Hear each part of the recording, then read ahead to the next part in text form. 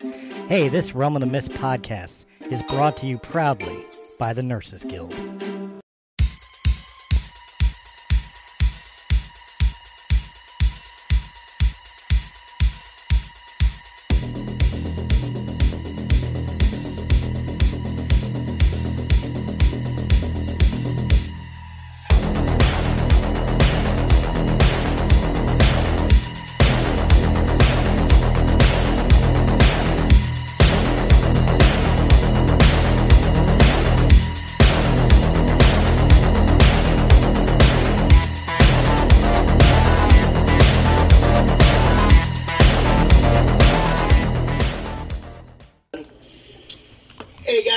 Welcome to Breaking the Fourth Wall Weekly. I am Christopher Stolle, and I am mobile today. That's why you're not seeing my face, and you may hear some background noise. I do apologize for that.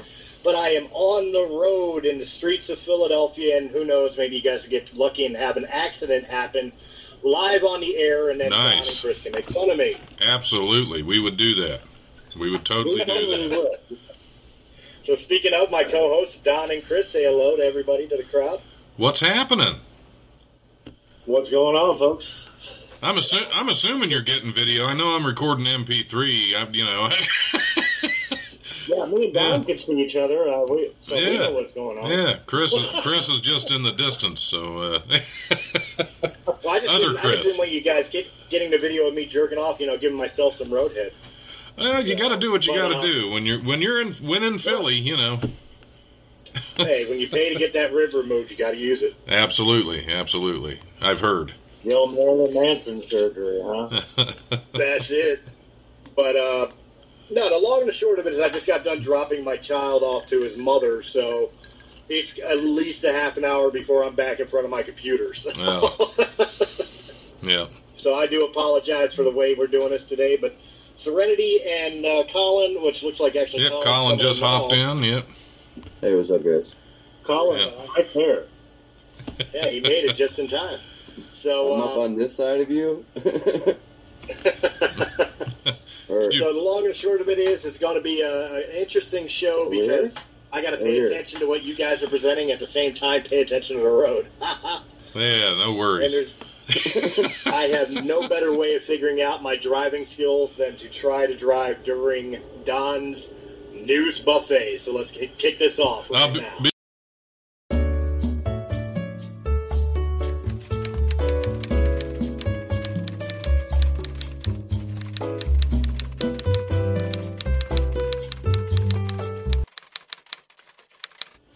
All right. Hey, welcome to the news buffet. That's what I'm doing now. I do so many different things. I get to the point, it's like, okay, I'm supposed to be doing something. We're doing the news buffet. Why is it the news buffet? Because it may not be very good, but there's a hell of a lot of it. So let's dig right into it. I don't even know what story we have coming up first here. But we'll, here we go. We have a horse girl. Usually I start out with an animal, but this is a little bit of both. An Alberta, Canada teenager whose skills at emulating the movements of a horse, including quadrupedal jumps, went viral online, now is being featured in Ripley's Believe It or Not. Horse girl Ava Vogel, 17 of Edmonton, said she started emulating the movements of horses about 6 years ago, and 3 years ago she turned her attention to jumping on all fours like an equine. I would look at actual videos of horses and rode horses myself, so I figured out how the horse moved and would transfer that over to the human skeleton to figure out how I could apply that to myself. Vogel told CBC News. It took a lot of training and repetition to be able to build up the proper muscles and a lot of stretching so my wrists were strong enough to handle the impact, she said. Because your wrists always have to be strong enough to handle the impact. That's the important part. That's the important takeaway from this story. So when you're J and the D, you got to have a strong wrist. But mimicking the movements of an equine, that is, does she have? How did? I don't even understand how the fuck that's supposed to It's not. She looks like a human running around on all fours. That's really all it is. Okay. She pretends. All right. And apparently people are feeding into whatever psychosis this is that makes her think that she's, but no, I mean, there is a video. You can't see it because we're just doing audio, but there is a video where she's running around on all fours, and she has the jumps set up like she's a show pony. So Awesome. That's like the She's got the actual anal plug with the horsehair. that she should. That would be. Yeah. Listen Does she to have my a saddle on? Like, does she wear Yeah. a saddle? No saddle, because nobody's riding her. She's just doing the horse jumps by herself with sans rider. Of course nobody's riding her. She thinks she's a horse. Well, The if she same had a man's gonna jump saddle, that. but yeah, if we had a saddle, we could at least charge admission. Right. Yeah, charge for a ride around. If you think she's a horse, you can do some really fucked up things for horses. So, whatever. Oh yeah. Oh, She God. just- Yeah, can we get that video when mating season comes around and the studs, that's why I started off. Artificially inseminate a horse. It's horrible. That's I've never tried it. That's why I started off with that particular news story, because I knew it would just get us off to a good start just right out of the gate. Yeah. So that's right out of the gate.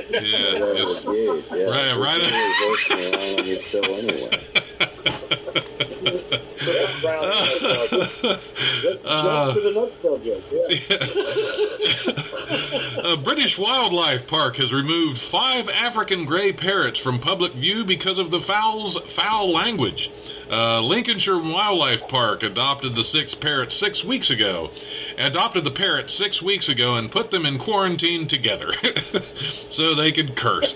During their time together, the birds shared the ability to curse up a storm, something they engaged in quite often, according to Steve Nichols, the park CEO. I get called a fat twat every time I walk past. That's perfect. I don't think that's the parents. That's the co-workers doing that shit to her. Who's that fat twat? Did that parent just say that? That's Carrie from accountant hiding behind a desk. Nichols said the pouty mouth parrots aren't uncommon in his line of work.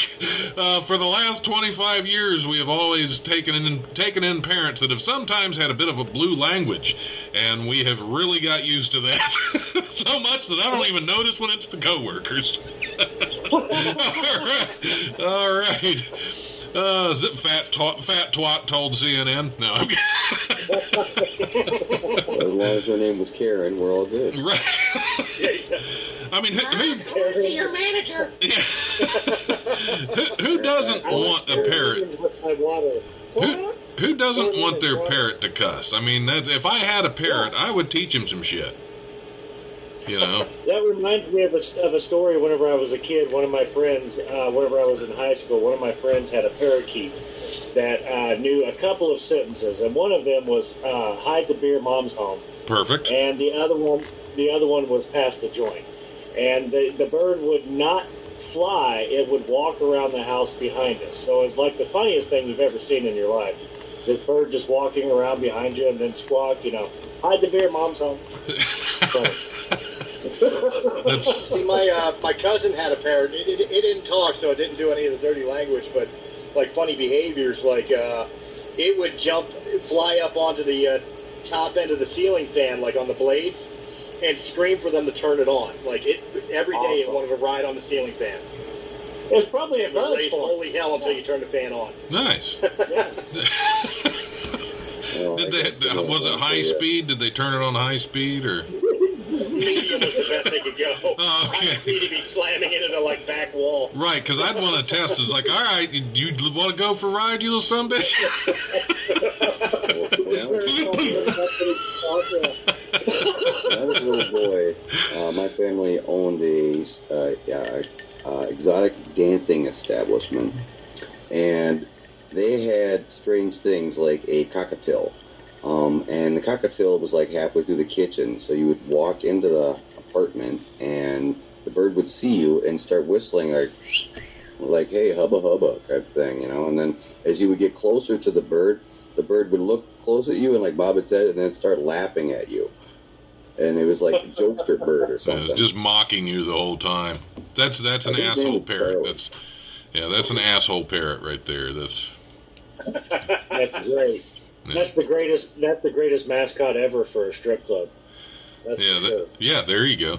We had there's a local animal sanctuary. They have a crow that I'm always trying to teach to cuss every time I go there. I don't know if it ever has, because it would be great if, like, as soon as I leave, it just starts cursing at kids as they're walking. Look at the... Look here, you little fuckers. Yeah. Got your mom, the money's on the dresser. Well, Don, you know if you're in the building that day, they're going to blame you anyway. Oh, yeah, absolutely. That's I'm the one usually cussing at the kids, so it doesn't matter. You little shit!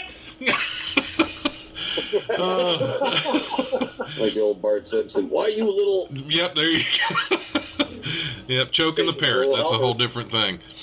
Ireland's Supreme Court has ruled that bread sold by the fast food chain Subway contains so much sugar that it cannot be legally defined as bread. I've seen this, yeah. The ruling came in a tax dispute brought by Bookfinders Ltd, an Irish Subway franchisee, which argued that some of its takeaway products, including teas, coffees, and heated sandwiches, were not liable for value-added tax. A panel of judges rejected the appeal Tuesday, ruling that the bread sold by Subway contains too much sugar to be categorized as a staple food, which is not taxed. There's no dispute that the bread supplied by Subway in its heated sandwiches has a sugar content of 10% of the weight of the flour included in the dough, and thus exceeds the 2% specified, the judgment. 10%! Wow! Slogan is Subway, eat diabetes. Yeah. How dare get an insulin shot? Yeah. The law makes a distinction between bread as a staple food and other baked goods which are or approach confectionery or fancy baked goods. So it's not bread, it's a fancy baked good. It's like they make their... Right, they make their Subway sandwiches with fucking cake. That's what... I wonder if that's just in Ireland that there's bread. Yeah. We had this bread debate.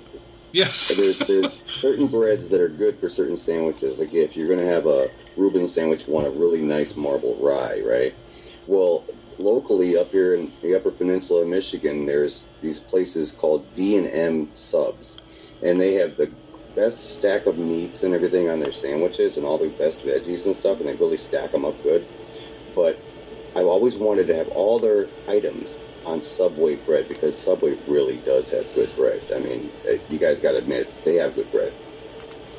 It's the sugar, bro. Right. It's you're addicted to the sugar. That's all it is. It's fucking cake. You're eating your damn sandwich on a donut. What are you? MSG, no MSG. And Joe's lost 350 pounds eating 6-inch donuts. Right. Yeah. I believe that's how he lost that weight. That and chasing after kids. Yeah, that's what I was going to say. So it's chasing all those children around, so he dropped that weight. Speaking of dropping weight, many beloved events and activities have been canceled this year, but one has weathered the pandemic. Fat Bear Week. Fat Bear Week, the annual competition which kicks off Wednesday, asks voters to decide which brown bear at Brooks River in Alaska's Katmai National Park has been most successful in packing on the pounds before winter. And only one plump ursine can be crowned 2020's fattest bear. Bears have been matched up in a single elimination tournament complete with a March Madness-style bracket that shows their names, numbers, and photos. According to a news release from the park, the bear with the most votes moves on to the next round. Each day, online voters decide which bears will advance into the pairings until the final vote on October 6th, which is Tuesday. So get your votes in for Fat Bear Week. Well, Every vote counts, folks. Right.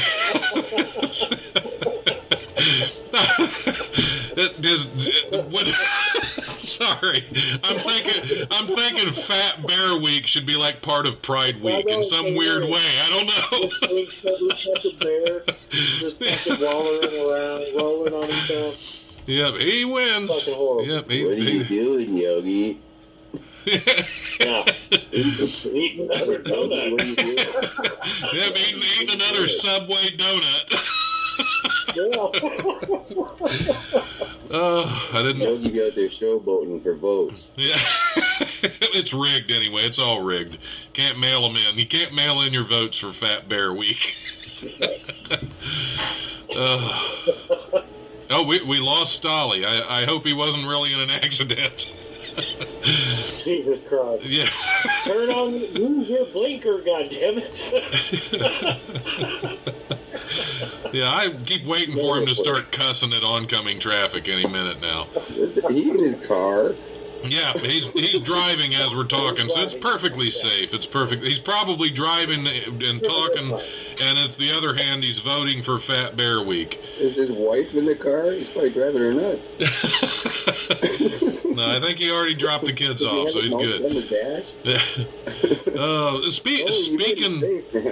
Speaking of mailing things in, a Florida woman who was initially denied a $1,000 lottery prize when her ticket was believed to be lost in the mail was finally awarded her winnings by lottery officials. That's good. That's good news.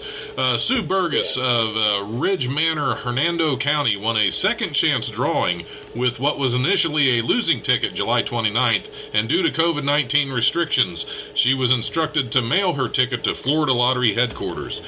Burgess sent the ticket via certified mail so she could track its trip to Tallahassee, but the tracking system said the ticket was in transit, and it remained that way for weeks.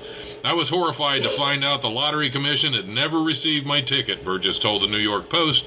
After I had to pick myself up off the floor. I learned what? After I had to pick myself up off the floor, I learned the ticket was still in transit. Why was she on the floor? That's what I'm not. I don't know. Well, if you feel like you just lost millions of dollars, I guess you would probably fall out, but... It was only $1,000. It was only $1,000. Oh, okay. Well, then, she better strong. Yep, it was probably the meth. That's There you go.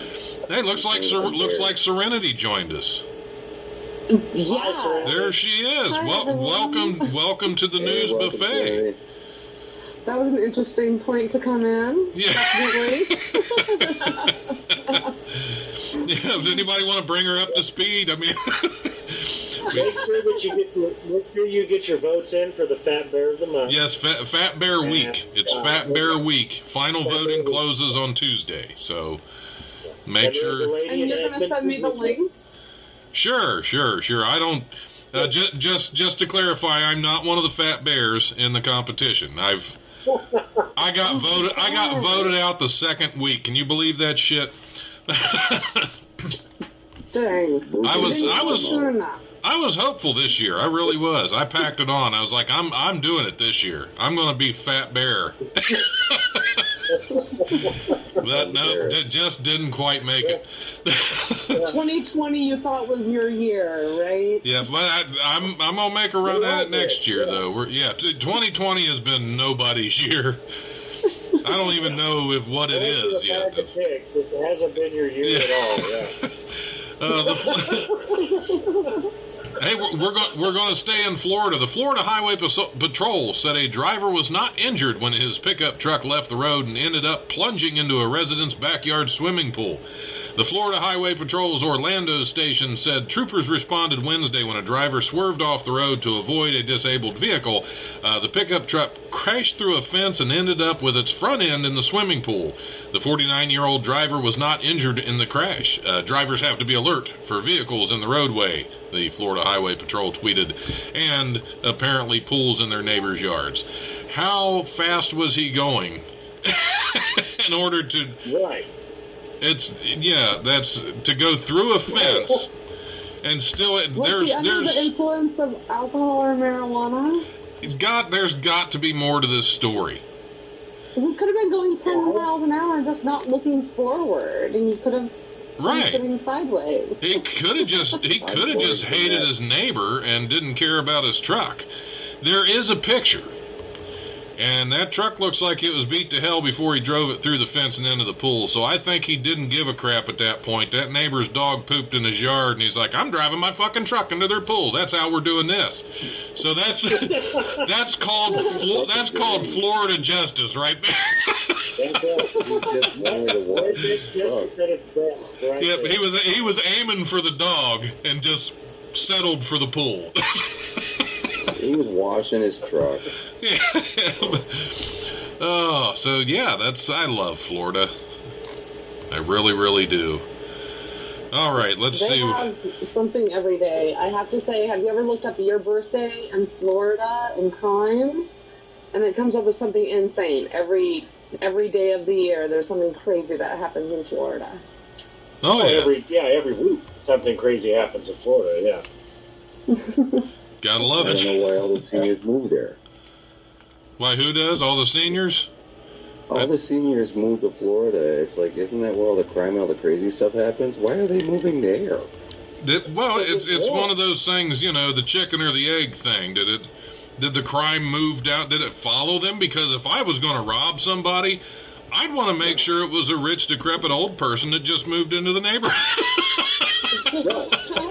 I mean, that just makes... I lived in South Florida for like a year and a half, and when I turned 21, I moved to South Florida.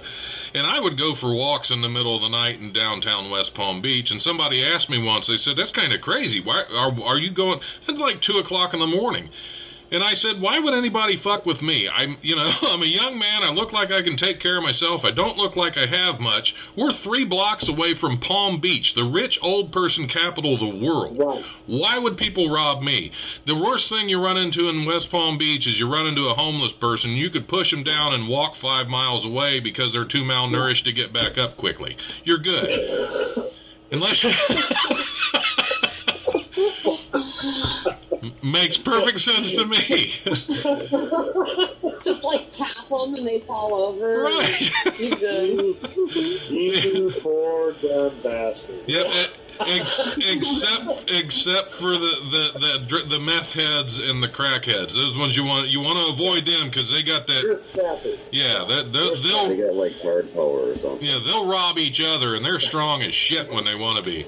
Yeah, they get that burst They're wiry. Yeah, they're really wiry, and you don't want to punch them in the face because those teeth will cut the shit out of you. Yeah. and they'll get infected quick. Very. I want that meth rotten through your hand. All right, I think we'll do one more, and then we'll wrap up the whatever the hell this has been. Emergency responders in Britain tested out a new jet suit that could soon be used by paramedics and search and rescue workers covering difficult terrain.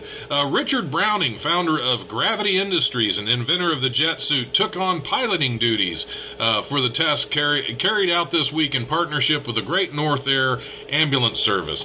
Browning took the suit to heights of 10 to 20 feet in a simulated search for a party of walkers lost in the Langdale Pikes. The inventor was able to find the walkers within minutes, a feat officials said would have taken more than an hour on foot. The test is part of a program that officials said could see jet suit paramedics donning similar equipment as early as next summer. I don't want to be the test subject for that. Jet suit paramedics. Here's my question. If you're at any location and height is in the name, and you're able to reach the elevation of 10 to 20 feet and see over the trees, that doesn't make any sense at all. No, it doesn't. It doesn't. That does not add up. Okay. I mean, no. I see the benefit, maybe, I guess, if you want to be a... Well, yeah, 10 to 20 feet, it's great if you want to find somebody lost in a fucking corn maze, but if you're in the forest, it's not going to do a lot of good. This time of year would be perfect. All with those poor kids at Halloween. We can find them all. Hold on. Call the paramedics. Launch them in the air about 10 whole feet. They'll get them in no time. Yeah. Or I could just get a real big trampoline and you can just keep fucking moving it and we'll fucking get there too.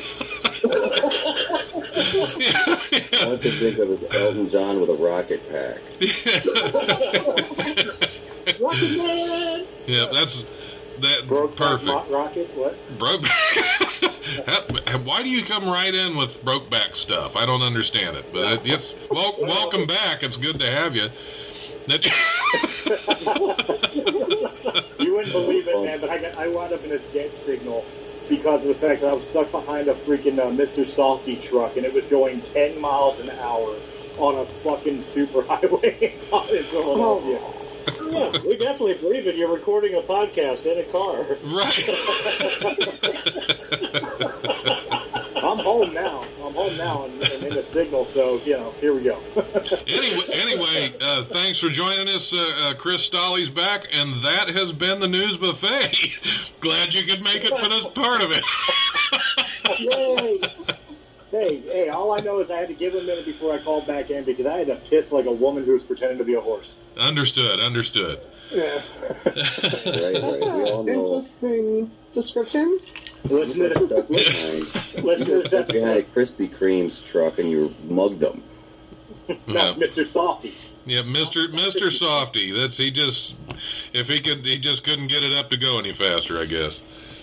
We had slightly outran by the Niagara truck. But only for Yeah, but he was chasing him down. Did you guys watch the Talladega? Did anyone here watch the Talladega? Nope. No. It was a ballsy ending that in a lot of ways breaks a lot of rules, but they let Denny Hamlin win, although he gained on 2 cars while being outside of the double yellow line on the inside of the track. So it's That's very... before. Yeah. That's I'm just saying, and then the guy who came in second, because of some strange reason or something, he got demoted down to 21st place or something. But no, the whole thing just has, interesting, this is gonna be one that they have to explain. So yeah, you guys should watch it. There'll be a lot of changing of points and gnawing and gnashing of teeth before the next race, that's for sure. Oh yeah. Oh god, there were so many accidents. It was pretty brutal. It was like living in New York right now. That's what it is. Yeah, that's the best. That's the best part of auto racing is the accidents. I don't know why anybody else would watch it. Left turn. Yeah, left turn. I don't watch them go around in circles. I watch see something blow up. Oh yeah, there was some sparks and a bunch of smoke and everything at the ending. Nice. Everyone's tires were blowing up. It was crazy. Awesome. The crashes. That's where it's at. Oh, there was a lot. You'll have to watch the replay.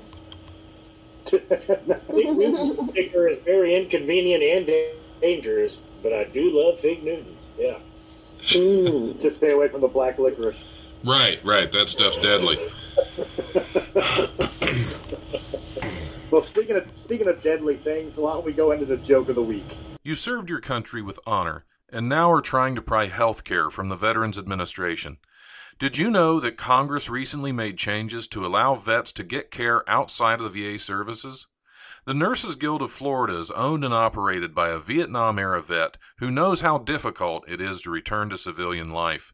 Why not get your home health services from a 5-star Medicare home health agency, the experts at home care, the Nurses Guild? Rather than wait in lines for care, the Nurses Guild will provide care to you in the comfort of your own home. PTSD, IV therapy, wound care, or post-amputation therapy. No matter your diagnosis, we can help. A nurse will be assigned to you, visit you at home to assess your needs, and work directly with you to develop a personalized plan of care. Here at the Nurses Guild, we have nurses from every specialty, so no matter your diagnosis, we have the right caregiver for you. The nurses, therapists, and home health team of the Nurses Guild is ready to serve you. All of our essential health care workers are fully screened, supervised, and COVID tested. Call the Nurses Guild today to arrange your home health visit at 954-596-9806 for Broward County and 561-826-8937 for Palm Beach County. Remember, health care put off is health care too late. Stay safe during the pandemic. Wear a mask and insist those around you wear a mask. Wash your hands frequently and stay home as much as possible. Take my wife, please.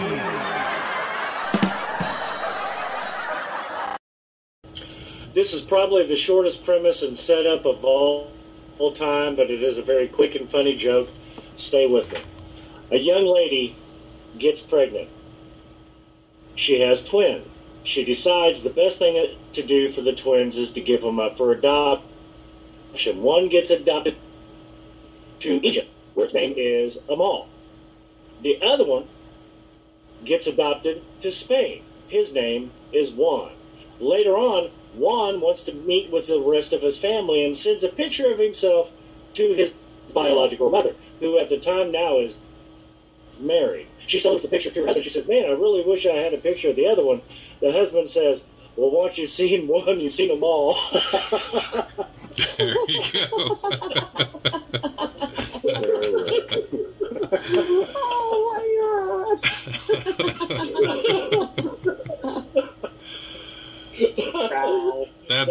That's adorable. That's adorable. I love it. Jesus Christ. Yeah. Hey, I wrote that on very short notice. I'm sorry. Tell you what, after last week's joke of the week, I'm going to make it very easy on everybody and just say I've got nothing. Yeah. Same here. I play mine a little closer to the vest. I don't even get on stage. I don't even tell my jokes on stage anymore. That's how secretive I am. I'm working on some good shit. Just I ain't telling nobody. That's right. All right, I got one for you. There you go. There's in Upper Michigan, there's these two guys named Ano and Toivo. And they are always getting themselves into some kind of mess or some kind of trouble. Well, one day, Ano decides to go out hunting. And Toivo says, well, can I come? I want to go hunting. I want to go hunting and see you get the deer, And he's like, all right, but you got to be quiet. So he's sitting in the blind with him, and they're hanging out and enjoying the wilderness. And all of a sudden, Toivo's like, oh no, I got to pee. He says, well, don't do it here, because the deer will smell that and they'll be afraid, and they won't come around, and I won't get a deer. So go run off in the woods somewhere like 30, 40 yards in that direction by the road. So he runs off there, goes take a pee, and then he comes back. And he's sitting in the blind drinking beer, and he's like, oh no, I got to pee again. He says, well, go out there and do it away so that you don't scare the deer. And this happens like 3 or 4 times, and finally he's like, man, I got to take a crap. What am I going to do? He says, you better go far away and do it, So he goes out there, and he goes to do his business and falls asleep, scrunched up against a tree.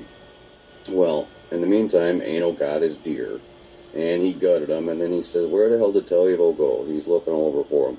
He finds him passed out up against a tree, and he takes all them deer guts, and he plays a little Joy-Con on him. He throws them underneath them. It looks like he crapped them out, So there he is, back at the blind, hanging out, and here comes Toivo, and he's like, oh, Ano, you won't believe it. He says, I crapped so hard, I crapped my guts out, but with 2 fingers and a stick, I got them all back in.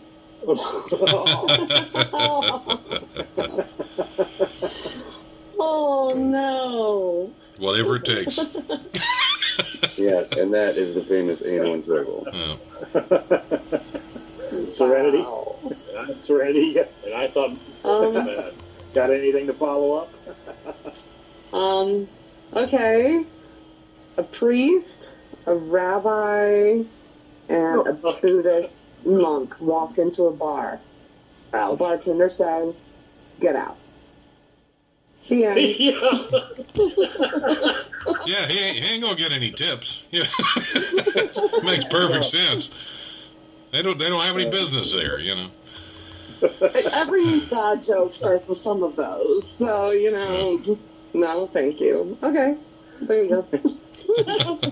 Just like every racist joke always starts with looking over your shoulder.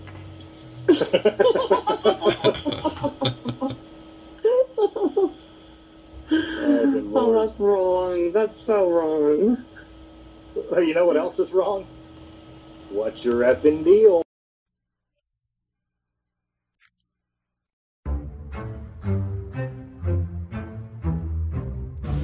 What's your FN deal? Hey everybody, this is Chris coming at you again for What's Your Effing Deal. Got a couple things to talk about this week. Not a whole lot in entertainment news. It really seems like we're at the very beginning of all of the new TV seasons. So there's not a lot to report as far as that goes. But what there is to report right now is that Vince McMahon has officially thrown in the towel on the Wednesday Night Wars. NXT and their show has now moved from Wednesday night to Thursday night, the head-to-head battle with AEW. The fact that Vince has actually done this, I don't know exactly what it says other than the fact that the NXT wrestlers, they are not able to hold the show as well as Cody and the guys at AEW. That's definitely... And I think it says something about the fact that Vince has actually given up on something that he was so dug in on at the beginning of the year. He was definitely all, guns blazing as far as, taking on AEW and winning another war, like the old Monday Night Wars, and bringing about that spark. But it completely fizzled on him, and they dropped the Wednesday night show, giving it completely to AEW now. And then that's kind of a really surprising move for Vinnie Mac. I don't know about you guys, but I haven't known him to really give up the chase that easily. Well, he's still holding the war because of Monday nights. He still owns Monday nights, and I mean, SmackDown is still strong too. The problem is that he was losing a fight with his weakest product, and NXT, the talent is there, but there's no personalities. There's no real star draw there. I think in order for it to actually be good, they need to get bigger, and then they'd have a good feud. Here's the problem. NXT was actually, SmackDown was great. It has always been good. It's especially now that they have found their footing on Fox on Friday nights.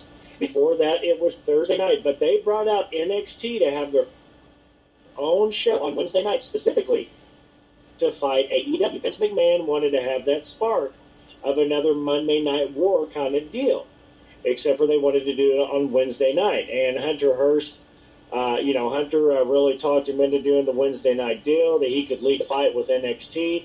And I don't know if this speaks more on Hunter's inability to lead the charge like Vince did back in the 90s, or just the fact that Vinnie Mac gave up easily. Really, it hasn't even been a whole year. I think it took 80 weeks for them to, actually get over WCW back in the 90s, and he didn't even give it half that long before he pulled the plug. I'll tell you what, I think it's a little bit of both, and I'll tell you why. Number one, Vince, he's kind of backing down because he knows he's not bringing his strongest product to Wednesday night. So that would be him, because he'll come back with something else. He's not going to let AEW and all them step on his territory. However, on the opposite of the coin, I'm going to say something that's probably not going to be popular with a lot of WWE fans. But Serenity, you'll understand what I'm talking about with this. Hunter Hearst Helmsley is your typical worker booker, meaning that he's too busy putting himself over to worry about everybody else. Of course, he's going to think he's going to get NXT over because, hey, I just show my face, it's over. No, you got great talent in there, but no developed characters and stories. Nothing in there is worthy enough to pull a fight against a group who right now is running off of the star power of the better talents WWE had to offer. Yeah, and whenever you're talking about, what NXT has to bring to the table, whenever they get, they're putting Finn Balor over right now, which is by far their best talent and probably their best personality. But at the same time, moving Samoa Joe, he's always got things going on where he's not able to, be a regular member of the card, and he wants to be a member of a full-time roster on the WWE, so they have a challenge there with him. And then whenever they got rid of, I can't think of his name, but at the moment I'm drawing a blank. For once, I'm drawing a blank on a wrestling name, but The fact that they just gave it up so easily. It's only been, I mean, we're only talking like 30 weeks in, and they've lost every single week of the Wednesday Night Wars ever since the very beginning of it, and Vince pulling the plug. I think it speaks a lot more to Cody understanding the business better right now than Vince and Hunter does, because he knew where to place a show to beat a WWE product. Well, no, I agree. I agree with that. I'm not taking anything away from Cody and the group over in AEW. I'm just speaking on Vince's terms. One, Vince never count Vince out. Vince was getting his ass kicked in the Monday Night Wars. You know, Vince was getting his ass kicked in the Monday Night Wars with the NWO and shit like that, and then he fucking pushed DX Strong and put the belt on fucking people like Austin and Mick Foley, and next thing you know, no, I'm not taking a leak, Serenity. I was running a little bit of water. But I was wondering, wasn't going to say anything, but one thing Vince never did was he instead of dropping a Monday night episode, he went live. He would go tit for tat and attack their weakness, and instead of doing that, like AEW has mashed everything. They put title matches on. They put once in a lifetime matches on. They put no DQ matches on. They put pay-per-view quality matches on Wednesday night to make sure that nobody would tune into NXT if, Jericho versus whoever in a, whatever kind of stipulation match is going on. So I think in this one time, someone has really outmaneuvered Vinnie Mac. And the fact that Hunter was put in that position to fail, I think there's a longer play involved. I think that, Hunter, everyone is like, Hunter has to take Vince McMahon's place. I don't think that's the case. And I think that's something that Vince McMahon is doing as far as a long play to show that Hunter is not the guy. It has been and always will be. And as soon as he's ready to come back and run the ship, it's going to be a whole different thing. Because Vinnie Mac has never pulled the fuck out of anything. Well, you also got to remember, too, Vince is old. With him, yeah.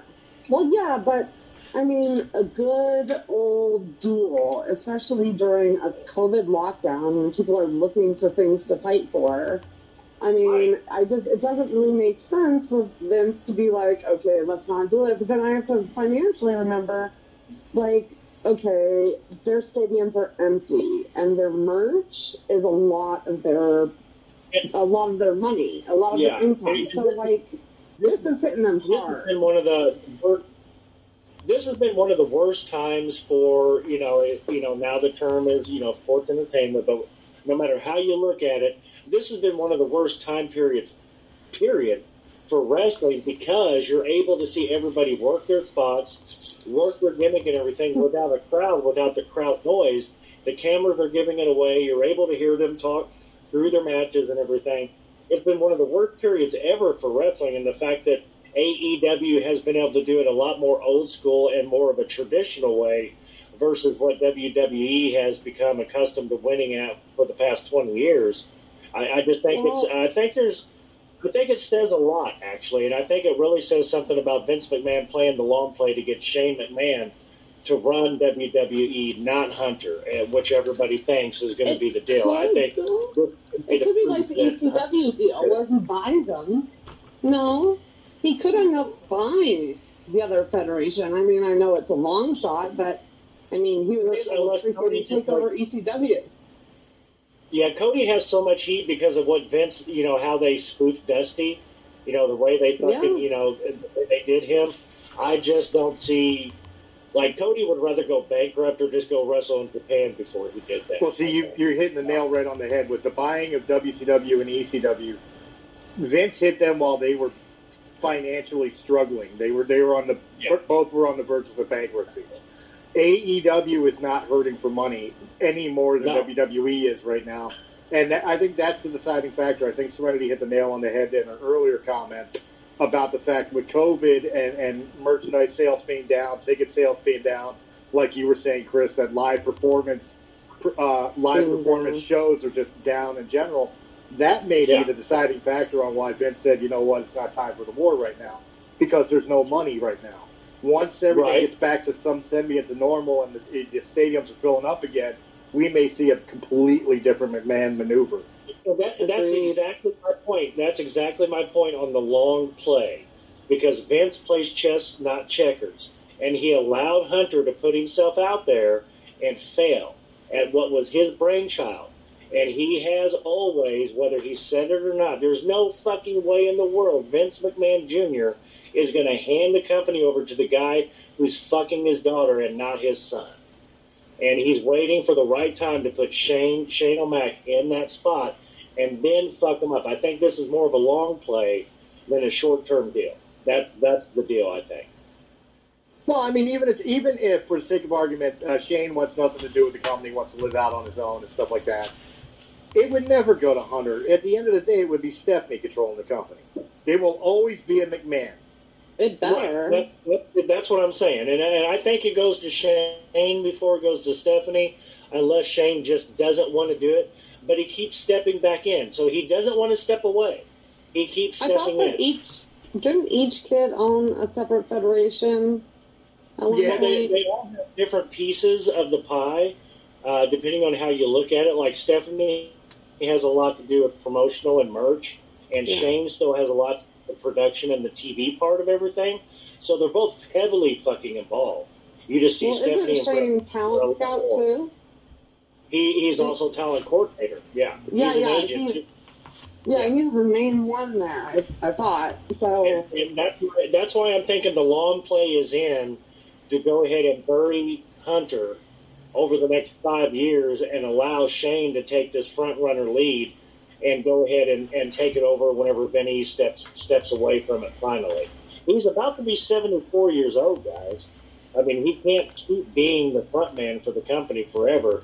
And if he allows Hunter to fall on his big fucking nose, then he sets everything up wonderfully for either of his kids, preferably Shane, I think.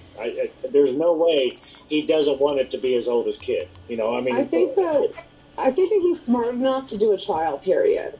I think that he's smart enough for the shareholders, for everyone involved, to be like, okay, I'm going to go on vacation to an island for 6 months, and you guys take care of it and handle business, and when he comes back, see what happens. I don't think he's a man to rush to decisions. I think no, not at all. His money's too long to rush. Yeah. Yeah, well, and it's also such a hard time on them. I mean, I know just because of the industry that, yeah, merch is down for everyone, but especially shows like that. Leave it to me to take an entertainment section and let us all mark out about wrestling. We haven't done it for, still. I just couldn't help it. But the fact that Vince McMahon threw in the towel, I was just like, what does that mean? And it's taken me a couple of weeks to put it together to actually talk about it. And I think the long play is what we're going to see on this. That's where I would take it. With Vince throwing in the towel, Vince is not a person in general, just not only speaking as a person who's watched Vince McMahon since I was, a wee child, but a person who's been in this business and knows the reputation of Vince McMahon. Just plain and simple, it's like he may have looked like he threw in the towel, but he's got a plan. Yeah, and that's what I think is afoot here. It's just a matter of who comes out on top, and I think he's just taken this as a great opportunity to let Hunter fall on his face, so that way there's Stephanie or Shane. And I no matter what, I think it's preferably Shane is the one who, 5 years from now is the one who's actually driving the ship. He's the one who's been groomed for this. Stephanie inserted herself in that place. Shane's been groomed for it. So I think hope that's what they hope. So we'll see. Well, the easiest way to put Shane in the position is to do the same thing his father did. Be a commentator. Yeah. Well, he bought it out from Vince Sr. and became the commentator. And unless you were smart enough, you didn't know Vince McMahon. Look at Colin over here yawning over it. I see you, buddy. But I just think it is kind of an interesting thing whenever you're talking about a company that's valued at $5 billion. It is something kind of to talk about whenever movies and TV are on a hiatus right now. We're getting into the first episodes of everybody's season. There's not a lot to talk about there, so this is the best thing for what's your effing deal this week? Well, here's what I'll throw into you, just because I'm a Star Wars fan and a Star Trek fan. Have you seen the little controversy now between Mark Hamill and Patrick Stewart, both pushing to try to get a Star Wars Star Trek crossover? And this has been something that's been talked about for the past 15 years, and I think that this is going to be more scuttlebutt than anything because of Lucas and Disney not really having a part to play with Star Trek. There's a whole lot of merging and mending of fences that have to happen.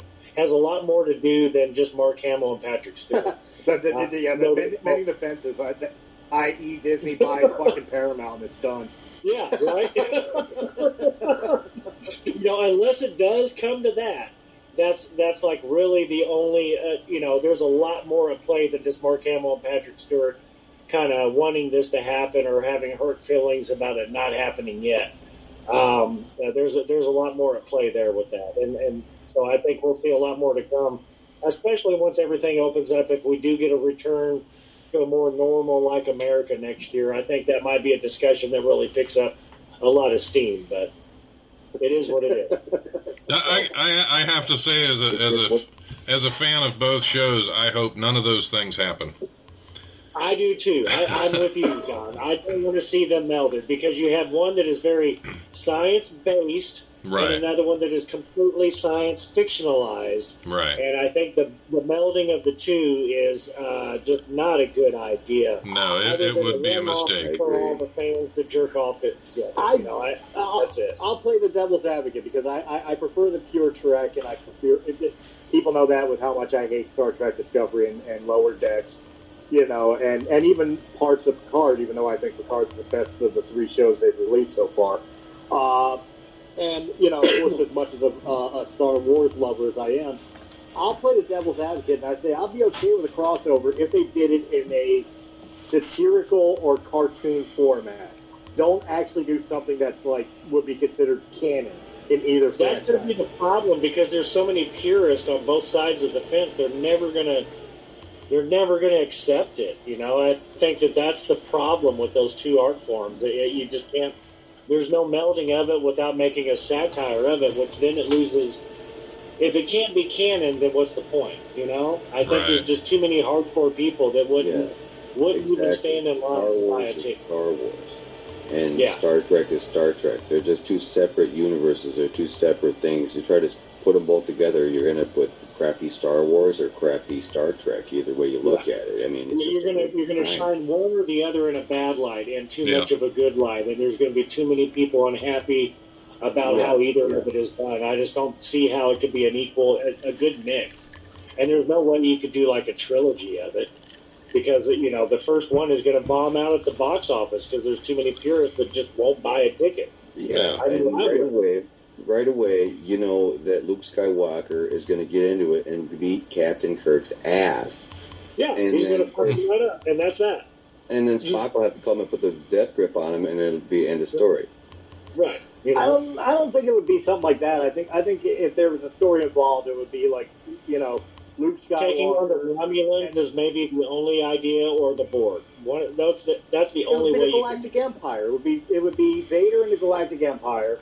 And maybe they team up with, like, the Klingon Empire, for example.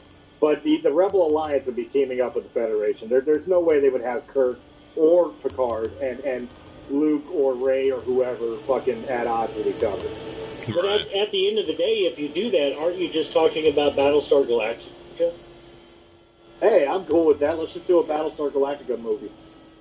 Yeah. That's one I haven't watched, so I don't know. Yeah. I would totally be cool with that. Yeah. Well, right on. That's all I had to bring to the table, too. Right. Well, I don't know. I don't think it will work. I mean, Star Wars is Star Wars, and Star Trek is Star Trek. I mean, the characters are different, the storylines are different, and I don't see them welding together very well. Well, yeah, like Chris was saying. I mean, one of them is based in science, the other is based in. I mean, yeah, exactly. The Force the Force, it's almost based in religious. Yeah. Right. So yeah, I don't think it would mix well, and it would just piss both fan bases off. Right, yeah, it's kind of like, I mean, that would be like 10 times worse than what Marvel did with all their stuff in DC. You know, I don't see it happening. I think they got to pull their heads out their asses on that one. Otherwise, they're going to have really pissed off fans. I think you have two lead actors who are just like really having kind of a wet dream about, you know, wouldn't it be great if we could do this and have one last hurrah?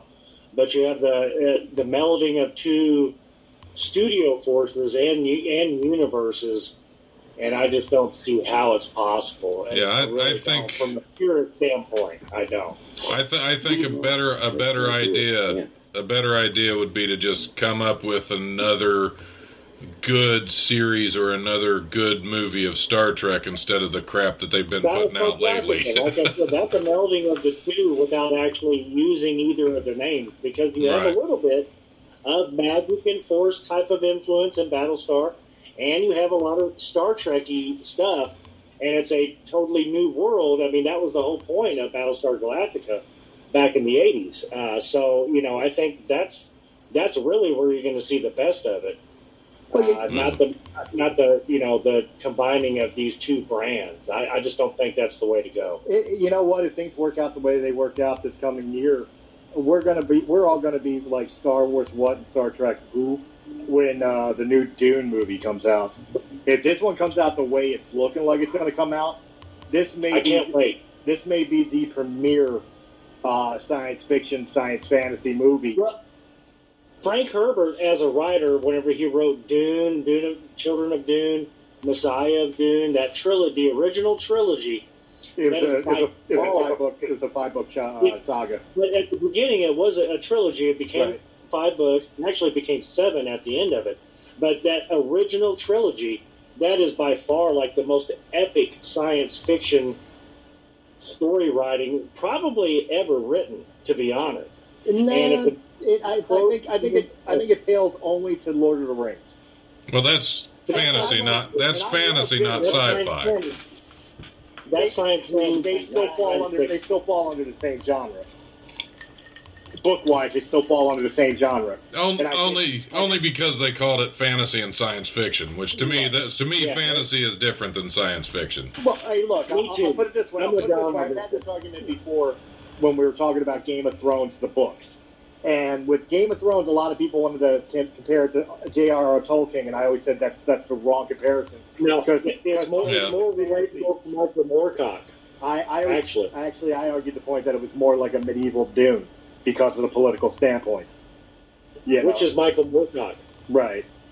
So, I mean, I understand where you guys are coming from. I'm meaning just overall, as far as the fantasy genre, which sci-fi falls under, in general, I think the only book series that was ever stronger than Dune, theoretically, was the Lord of the Rings trilogy. I don't think it's theoretically, because they have their own language. Like, these people, seriously, the Tolkien fans, Tolkien has his own Bible. Tolkien, while he was at Oxford, he actually completely created and crafted the Elvish language that you see in the movies. I mean, that is a language. So, you know, the depth of that is just incredible. And only Frank Herbert came close to mimicking that kind of writing depth, I guess is the right way to say it. Not true. I'll give credit to Star Trek because Klingon's a recognized language now. Mm-hmm. That's true. Yeah. So you can get that to Roddenberry. Yep. And Gene Roddenberry wrote the first couple stories of Star Trek while he lived here in Evansville, where I am. And the fact that, 60 years later now, is it 60? Something 60 like or that. 65 years later, now one of the language that was completely just gibberish in the original stories and books is now recognized as a language. But Tolkien and Herbert wrote theirs from the original concept. That's the difference, I think, to me. What the fuck? That's what I'm watching. You got the bag of chips. You ate fucking carrots. I want some chips. First you took a leak while we were on the air. Sorry, I was cleaning up after my kids because he left fucking Oreo cookies on my chair.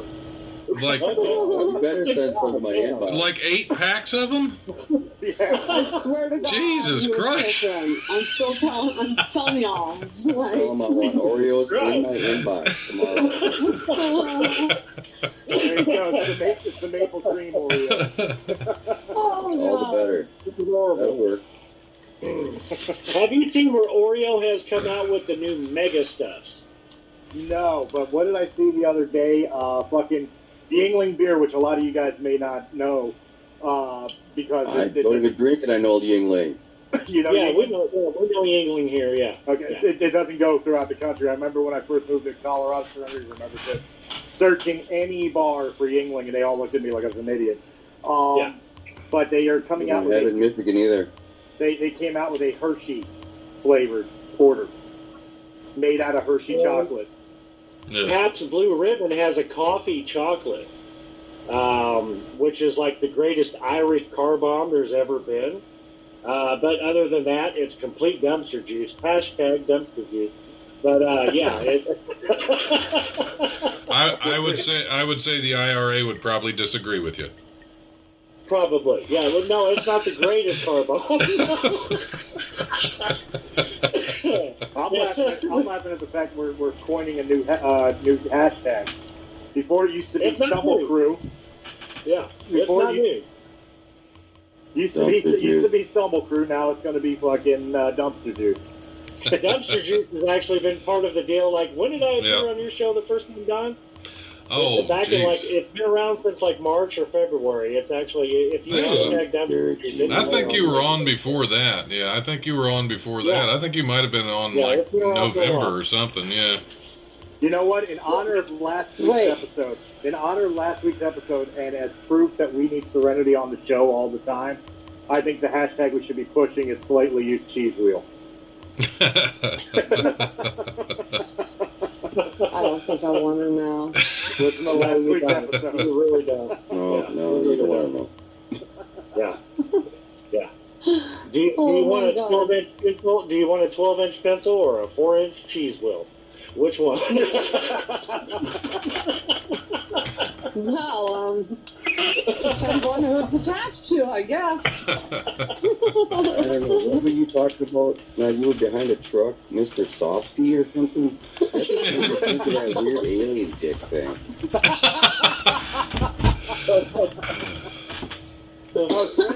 Serenity in the chat after we did that episode with the alien dick sex toy.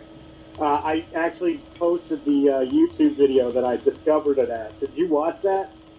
He means the one he made. He means he posted the YouTube video he made.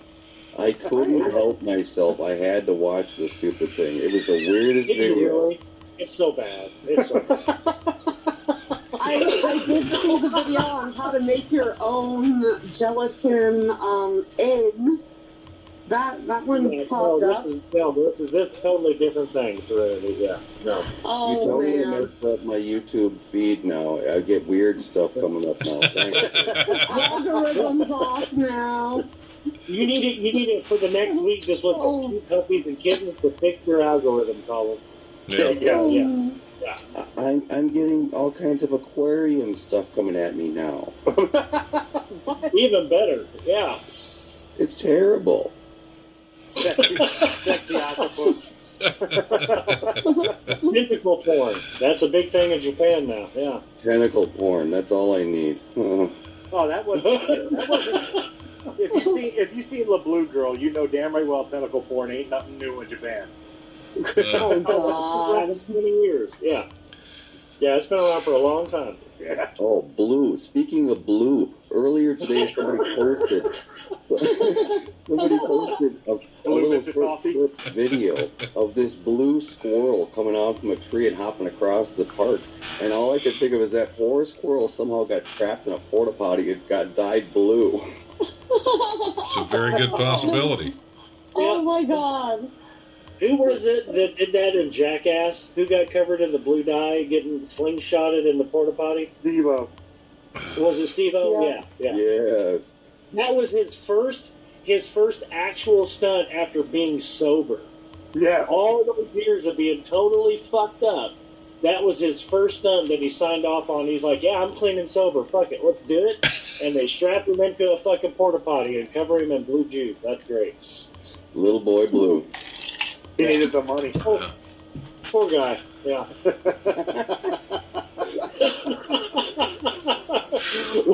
Little boy blue. He needed the money.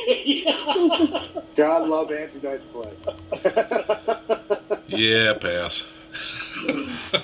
Oh, you're not a Clay fan. I can't stand him. Never could. Oh, He wasn't happy.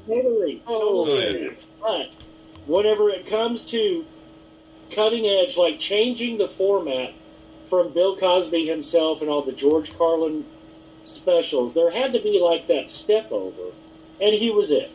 That's what gave us Sam Kinison. That's what gave us all the guys and like Bill Hicks and all that stuff. They wouldn't have came about if it wasn't for Dice. You know, that's the only reason I give him credit. I still won't. I still think there are far better comics that deserve that credit. And he was just. Totally. You're right. on that. I mean, even trying to give him that credit, I don't agree with that. I don't think he was the one that stepped up and bridged that gap. On that note, Who do you think it was? hold that thought. On that note, we're going to jump right into After Hours, where we're going to be talking about comedians. We got fuck it, we're having this conversation. 2, 1. Welcome to After Hours. Continue. Who do you think it was? If it wasn't Dice Man that made the bridge from, you know, Richard Pryor live on the Sunset Strip, or George Carlin, or the Robin Williams original specials, or Gallagher, and then all of a sudden you have Bill Hicks and you have Sam Kinison. Who made the jump then? If it wasn't Dice Man, who was it? I would say I don't think Dice Clay was out there before Kinison. I don't think Dice was out there before It Kinison. wasn't. No, it was Kinison was out. Kinison was on Letterman before Dice Man, but Dice Man got the first big special before Kinison. That's why I think there's the bridge. Yeah, and Dane Cook had a special too, so my dog could probably get one.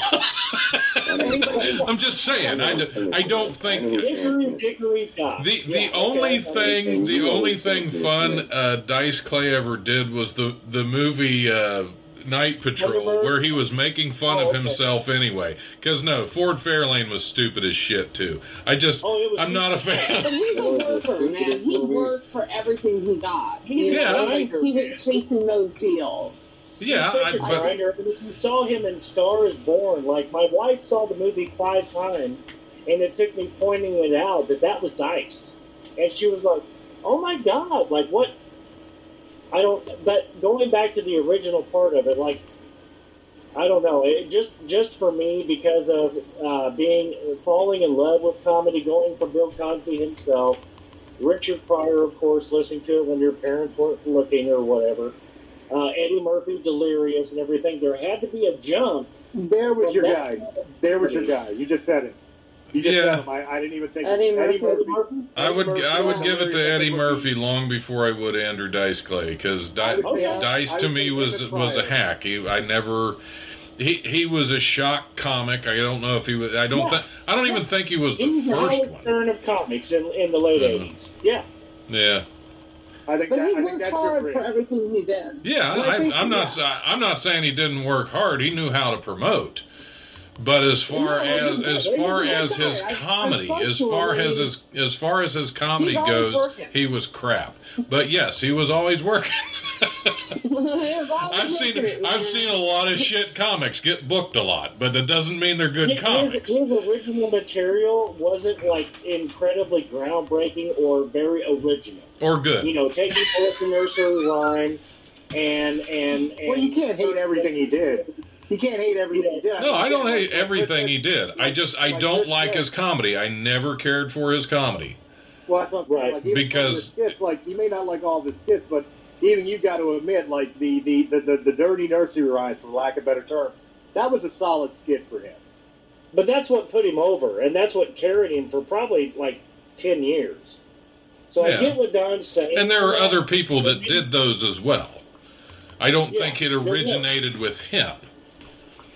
I don't think any of his material was really all that original. Okay. He was kind of picking up where Buddy Hackett had left off, actually. whenever it comes to that kind of material.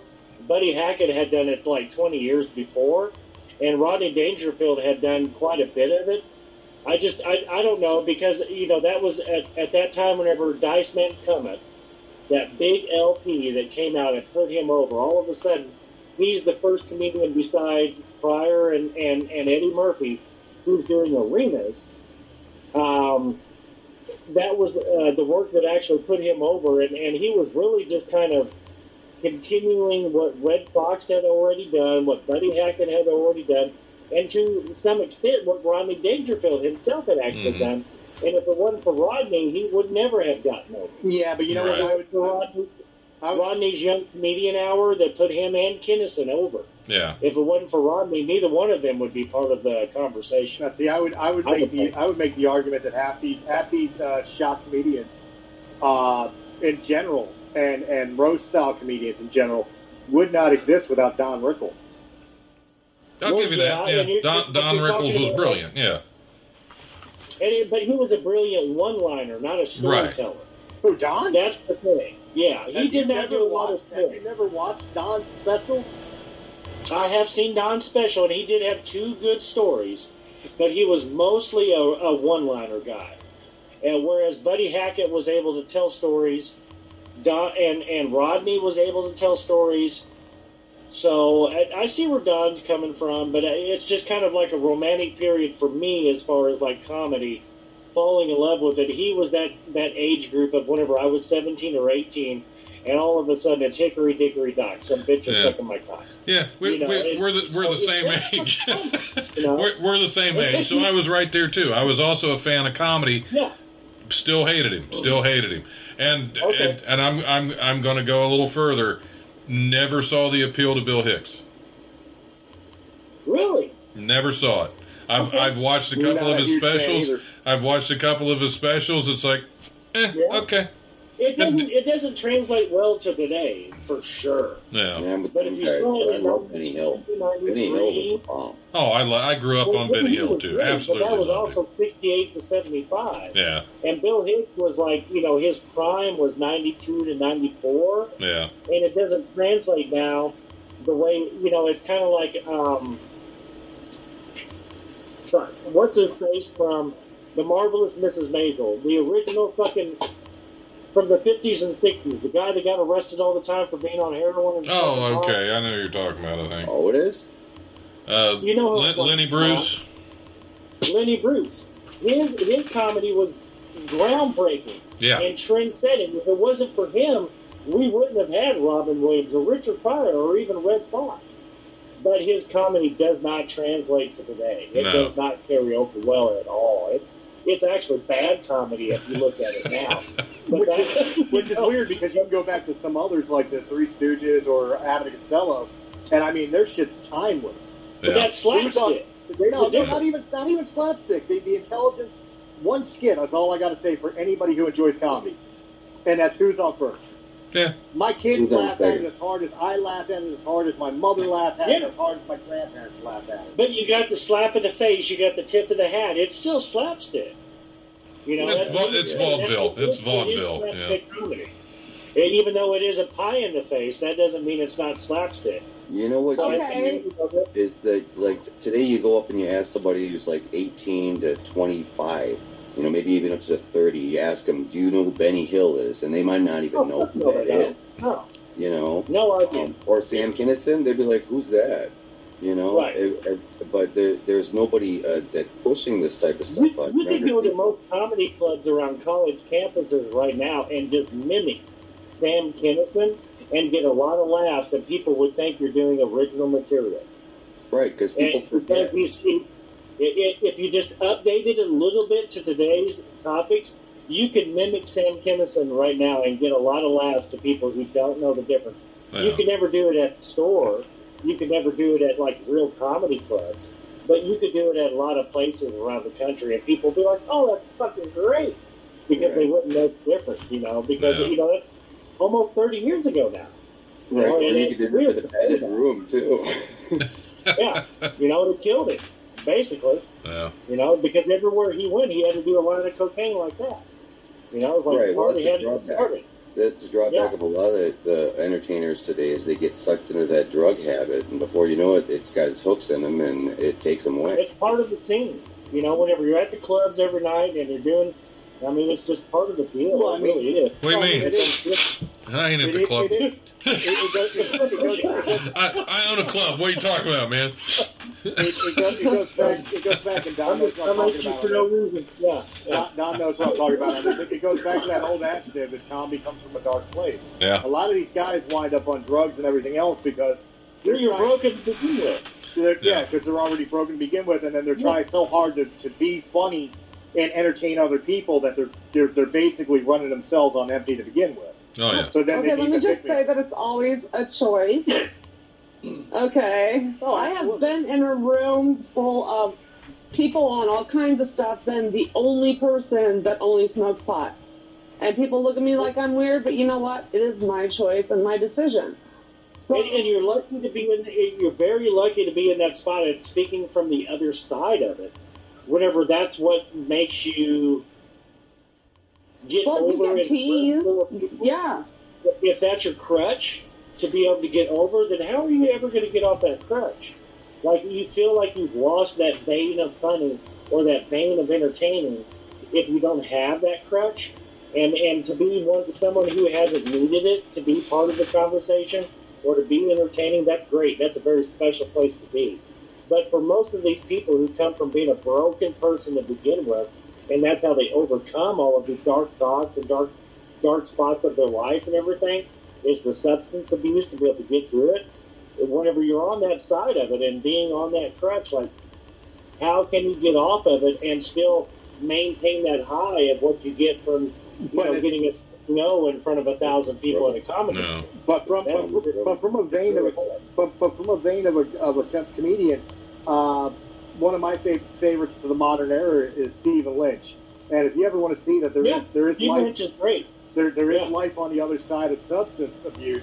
Mm-hmm. All you have to do is watch Stephen Lynch's special live at the Del Rey when he was on cocaine. Right, when he was on cocaine. It took 12 years of rehab for him to get there. Right, but I'm saying, like, you watch that and you see what he's like on cocaine. Then you go and watch Hello Kalamazoo, where he's completely clean and sober. And I would argue he's funnier. Yeah. He is funnier because he's more well thought out. He has more depth in everything that he's talking about. But it took him 12 years to get there. That's like, most people cannot wait out that time span to be able to get back to being relevant. You know, Right. he's literally one in a million, literally. Yeah, And maybe Steve-O. Who else can you name? I'm just glad being involved in comedy, I haven't developed any dependencies, but I'm going to get another drink and be right back. Jay from Jay and Silent Bob Strike Back, didn't he do the reboot movie? Yeah, didn't he just do that reboot and is he sober now? He just got out of rehab from being on a 6-year bender, so we can't claim him. Well, we can because he also did Clerks 2 clean. He may have fallen off of the wagon and had to go back, but he was Again, he had been in rehab. He had been in rehab after being on like a 2-year bender before Clerks 2. So you can't really pick out a time with Jason Mewes that while he allows him to film, when he does get clean, it's like, okay, you can get this check if you go to rehab and get yourself cleaned up. That's what Kevin Smith does to him. And then, but he's been on that bender for 2 years or 4 years or 6 years in between his movies. Well, think about it. We got to get you cleaned up, buddy. You got to think about it too. For Jason Mewes, for Jason Mewes as an example, part of his problem, and I would blame half of this on Kevin Smith. Part of his problem is he's so typecasted, he can't do anything that isn't Jay. You know, look at Zack and Miri make a porno. You don't see the guy he's supposed to be. You see Jay.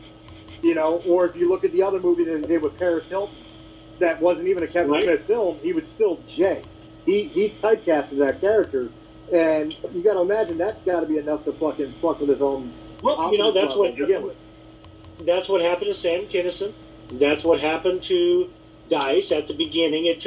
It's taken 30 years for Dice to not be Dice anymore, and it also happened to Robin Williams leading up to her death.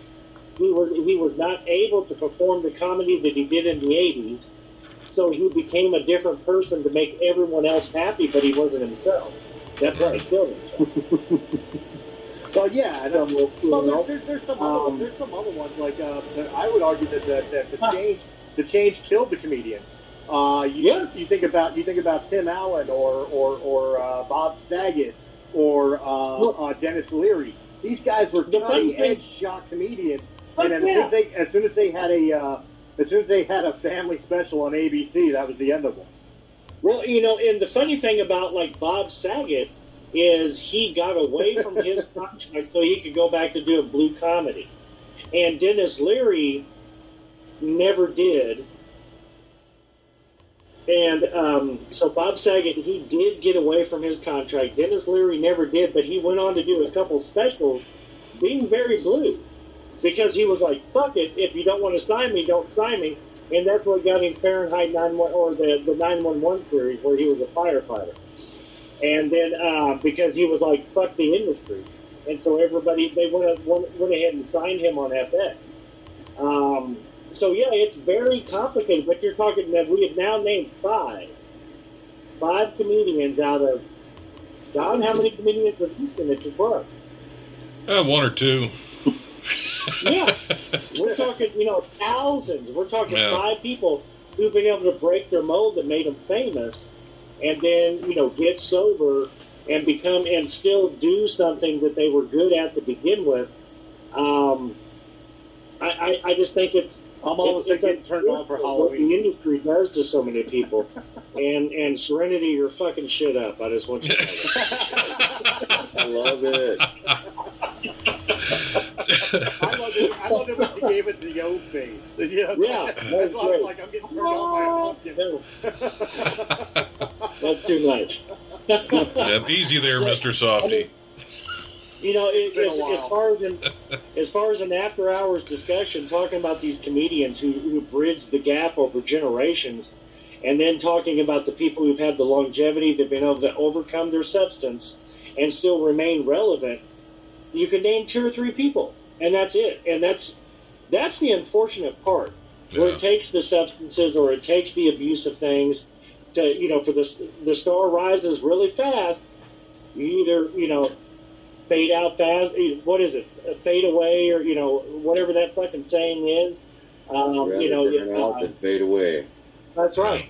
There's 99.99% are in that category, and we're able to talk about the Creature of the Blue Lagoon, and 4 or 5 other people who have been able to hold on to that. Yeah, the Creature of the Black Lagoon was definitely a great stand-up comedian. Yeah, one of my favorites. Yeah. He was very funny.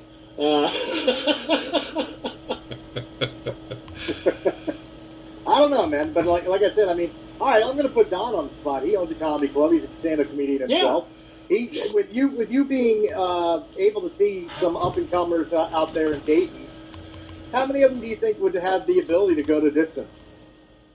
And taking consideration they're all watching this show right now. All of them. All of them are lovely. Lovely human beings. Well, that's there are a couple, and again, it doesn't go so much as by who's the funniest, because you can be the funniest comic out there if you don't work your ass off to get booked, if you don't work your ass off to build a following, build a social media platform. If you don't do the work, you're not going to get there. There are a couple in particular that I'm not going to mention names because, like you said, they're listening, but most of them I've had talks with about, and there are some that definitely would have the ability, that are funny enough and work hard enough that within 10 years I could see them definitely taking off.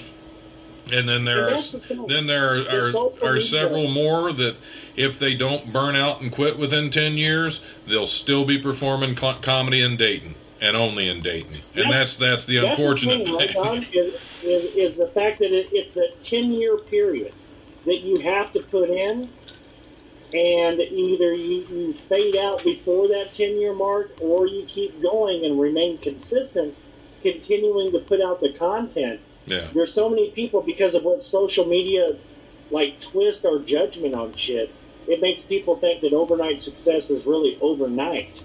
So Right. many people don't realize that, what you see is the back end of the last 10 years of sleeping in your car. Yeah. Or you and your wife eating ramen noodles for the past 2 months. So that way you could be able to, ride and go to Dayton or go to Cincinnati or go to Indianapolis and perform at clubs to get $50. Right. If you're fucking lucky. If you're lucky. Or you might pay $20 to get your mic time. Yeah, that I wouldn't do. Those times are still around too. Depending on the club that you go to. So Yeah, that's I have never paid to do time. But in New York and Florida, there are and some, LA, it happens all the time. You're not too far from the truth, especially when it comes to social media. I don't know how much it may be in the comedy world, but like in the music world, people like Justin Bieber have completely destroyed what it's like in the music industry because of the fact that That's everybody else's opinion of, yeah. Right. Everybody thinks that you put out a music video on YouTube, you're a fucking superstar. Dude, I've got a music video on YouTube, and I'm still broadcasting from a basement. Okay, just because you made a song and put it on YouTube, you are not a musician. You Right. don't know the struggles of going out booking gigs, playing shit gigs for fucking shit money, if you're lucky enough to get paid at all, Yep. just to try to make enough money to cut a fucking demo to hand out at fucking other people's shows. There's a lot of work that goes into it that these people just do not understand. Not to mention the late night cramp sessions of writing songs. Right? And traversing the bridge, however you want to say it.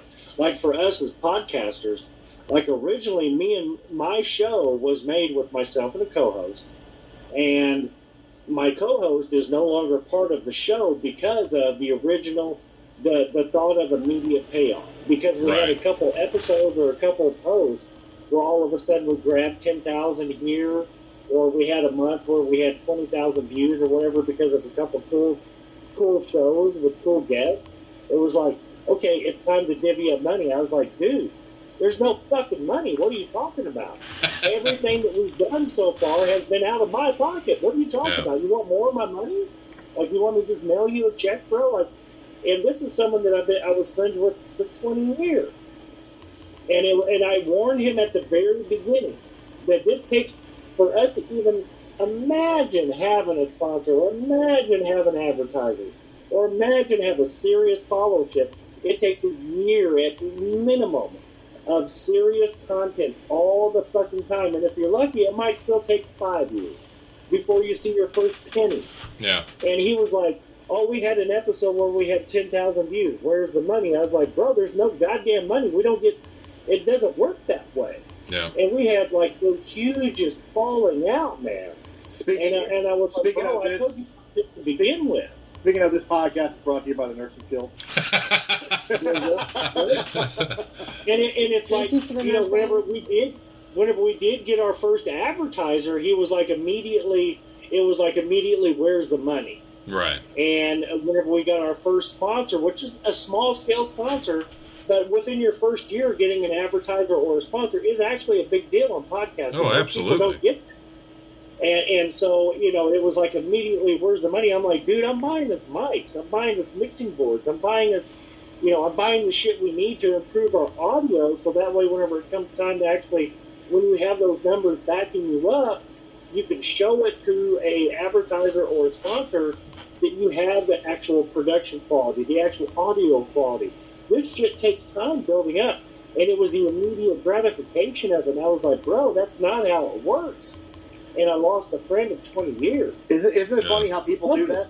Isn't it funny how people do that? Again, for 4 years, we've all talked about it with Joyner. Right. With the falling outs that he's had. And it's like so fucked up, man. For 4 years, Realm of the Mist Entertainment had struggled and fought to even be a podcast.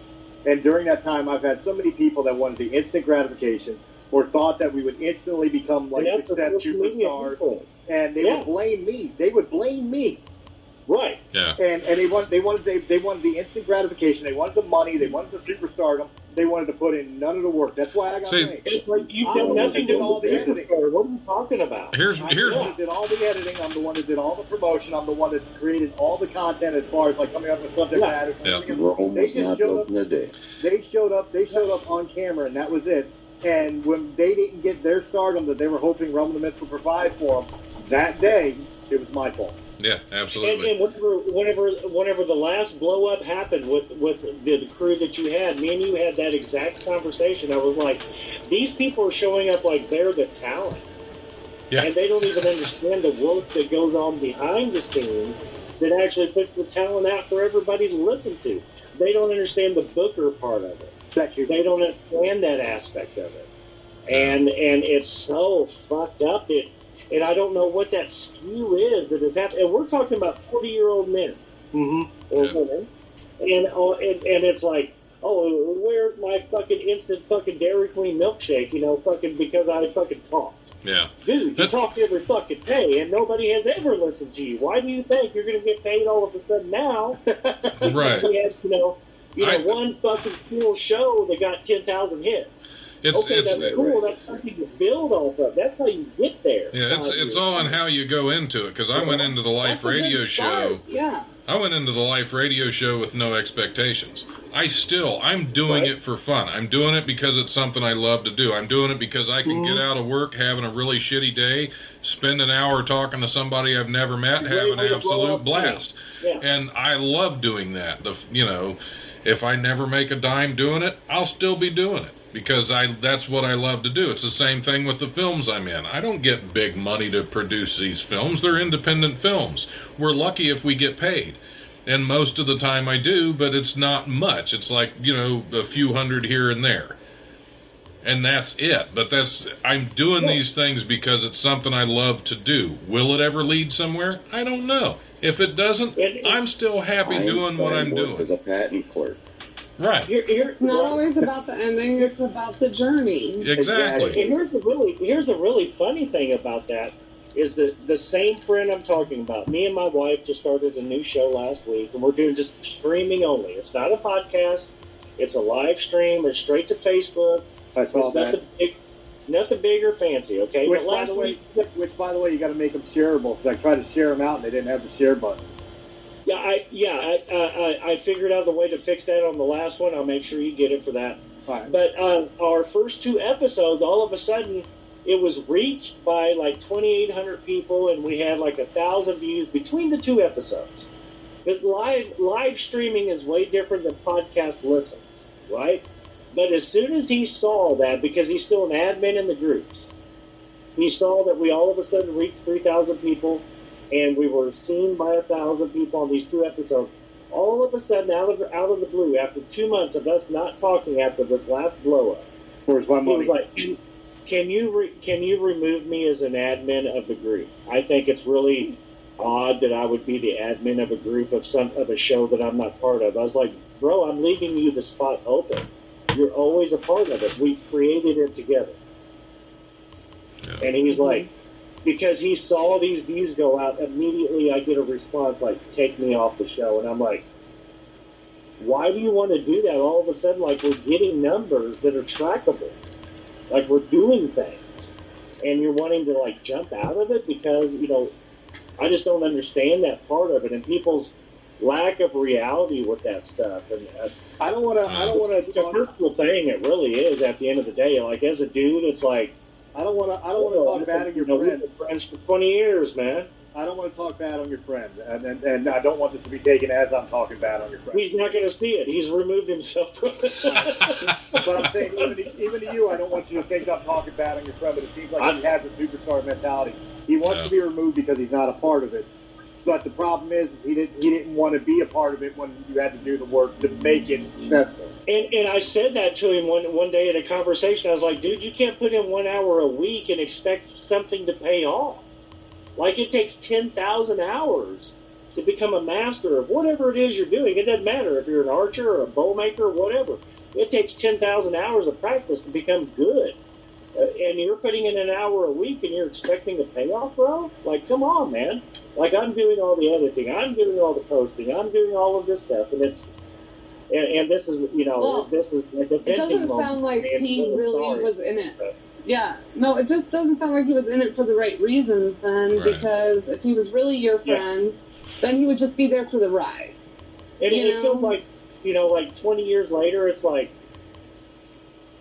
were we friends? Or, I don't know. Like, that's hard. I've had a hard time dealing with that, to be honest. Well, I mean, it's the same thing in pro wrestling. I've had friends, and Serenity knows it.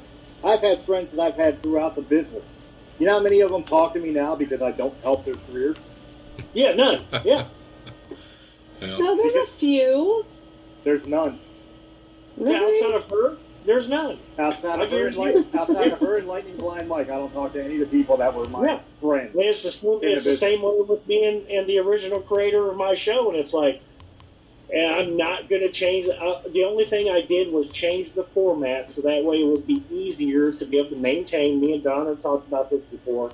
Instead of having to review a whole show and everything before we come back and do these two-parter shows, it was just, man, it was just like almost heartbreaking, dude. It really was that to be hit with something like that. Whenever it was like, dude, this is going to be a cool ride if we put in the work. Do the work. And it was like I'm putting in the work, and then you're making it sound like your wife. You're doing all of this stuff.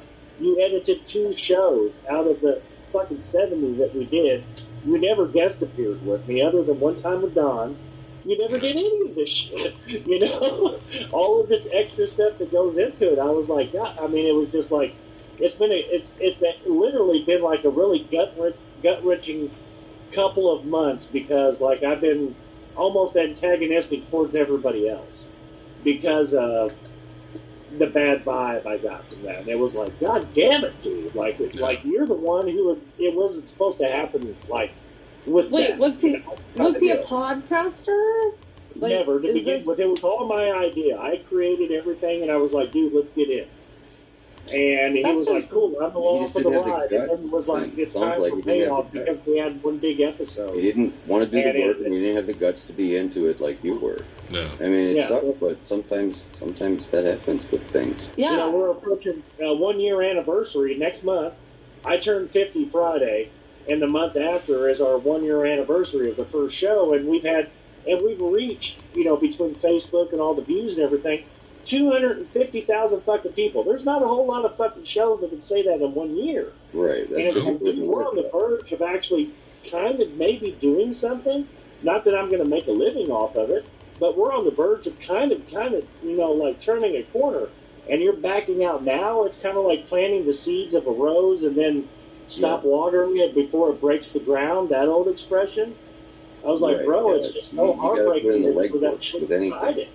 With anything. Maybe the expectations were different on either side, maybe he didn't understand what becoming part of a podcast meant. Wrong, I gave him the wrong premise, or I pitched it wrong, and I never, we were going to get rich in a couple of years. I never told it like that. I was like, dude, this is going to take a lot of work. Right, because if you want, everybody knows if you want to get rich quick, buy a comedy club. Yeah, that's right. But that's my guy lives in a mansion right now. That's right. What do you got? What do you got, Colin? All right, I got a story for you guys. I'm going to take you back about 33 years when I was 10 years old, and I was sitting around, and my parents, my family. Wait, stop. You're 43 years old? Yeah. What the fuck have you been eating? You're my age, and I look like I'm double your fucking age. I'm with whiskey. He's not allowed to stay on air because the mother already was taking shots of it. There it is. No, I have a high metabolism, and I take care of myself. Unlike the rest of us, he takes care of himself. Back what I was saying. As you're vaping, we're all drinking. Right. Yeah, and I don't drink. I haven't drank in 13 years. But 33 years ago, smoking, motherfucker. I was a young man. I was 10 years old, and there I was in the midst of a strip joint, exotic dancer establishment, and we called them entertainers.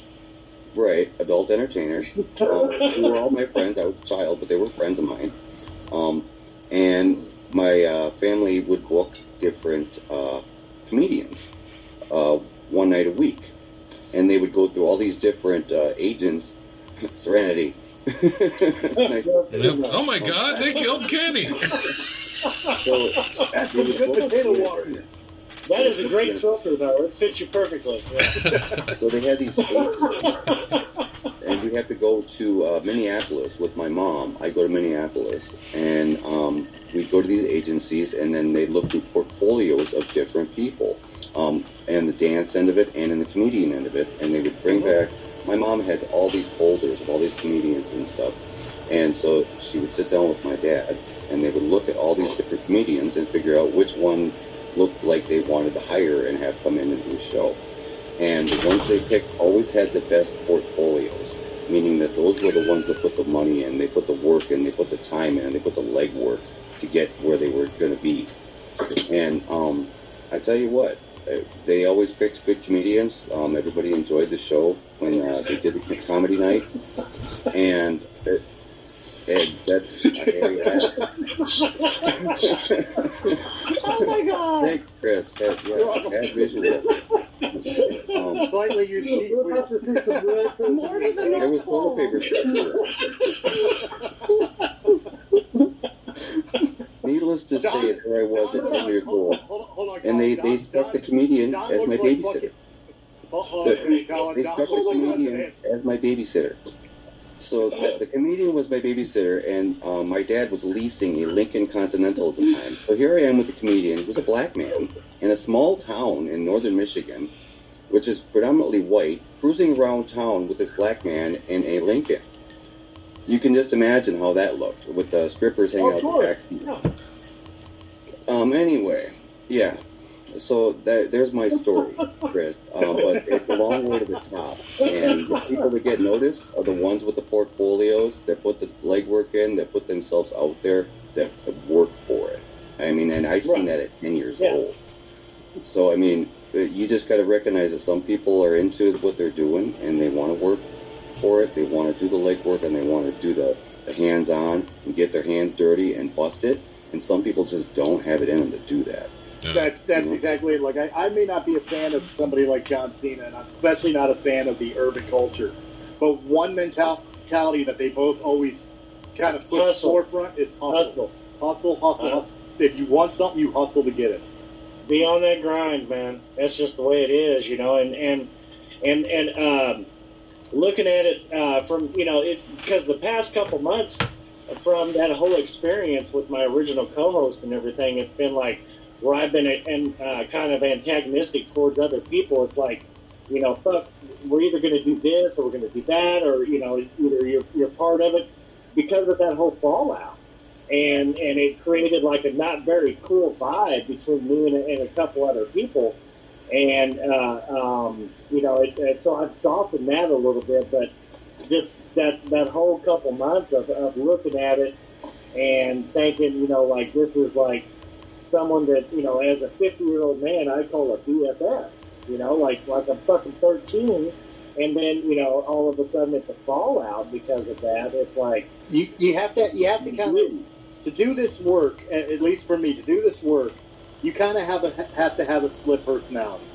Like, with being a person who runs a network for 4 years, has been doing shows all that time, I've got over 1,000 shows in the can, many different shows, episodes from different shows that have been produced by Rumble and Miss Entertainment, most of which I've been on. And it's because of this mentality. When I'm on camera, when I'm sitting down with a panel or a group, I'm having fun. This is the hobby. This is the fun. Right. Yeah. When the camera shuts off and I'm in front of my computer, I'm the owner of Rumble and Miss Entertainment. Yeah. It's a completely different person. Yeah. I'm no longer your friend. I'm the guy trying to get the fucking product out. Yep. And I'm the person who kind of carries that over all the time, except for, like the 30 or 45 minutes where I get to be on screen, even, behind the scenes talking to other people. Like I'm the first person who's going to come at you like really aggressive because of this fallout that happened because of basically the week of 4th of July. I'm talking from a very personal experience of being clean off of opioids And then all of a sudden my friend comes into town and is like, hey, it's time to party. And I'm like, okay, I'll make a couple phone calls. It's time to party. And then all of a sudden they think I'm fucking them over. And then at the same time, the whole fallout of the show happens. It's like, bro, why couldn't we have ever been better than that, man? Like, for real. Like, it lost a lot of friendships because of that. And it was like, I thought we were just going to party for the week, and it was like me and my wife put in a lot of work to get, just fucking, drink and fucking smoke to get off of everything else. And then you come in town for a week, and it's time to blow all that up, and I'm like, cool, it's time for the party, whatever, I get it. And then move on and then blow everything up, like I'm some sort of piece of shit. So I've been, like, really fucking shitty with a lot of people when I shouldn't have been, but, it is what it is.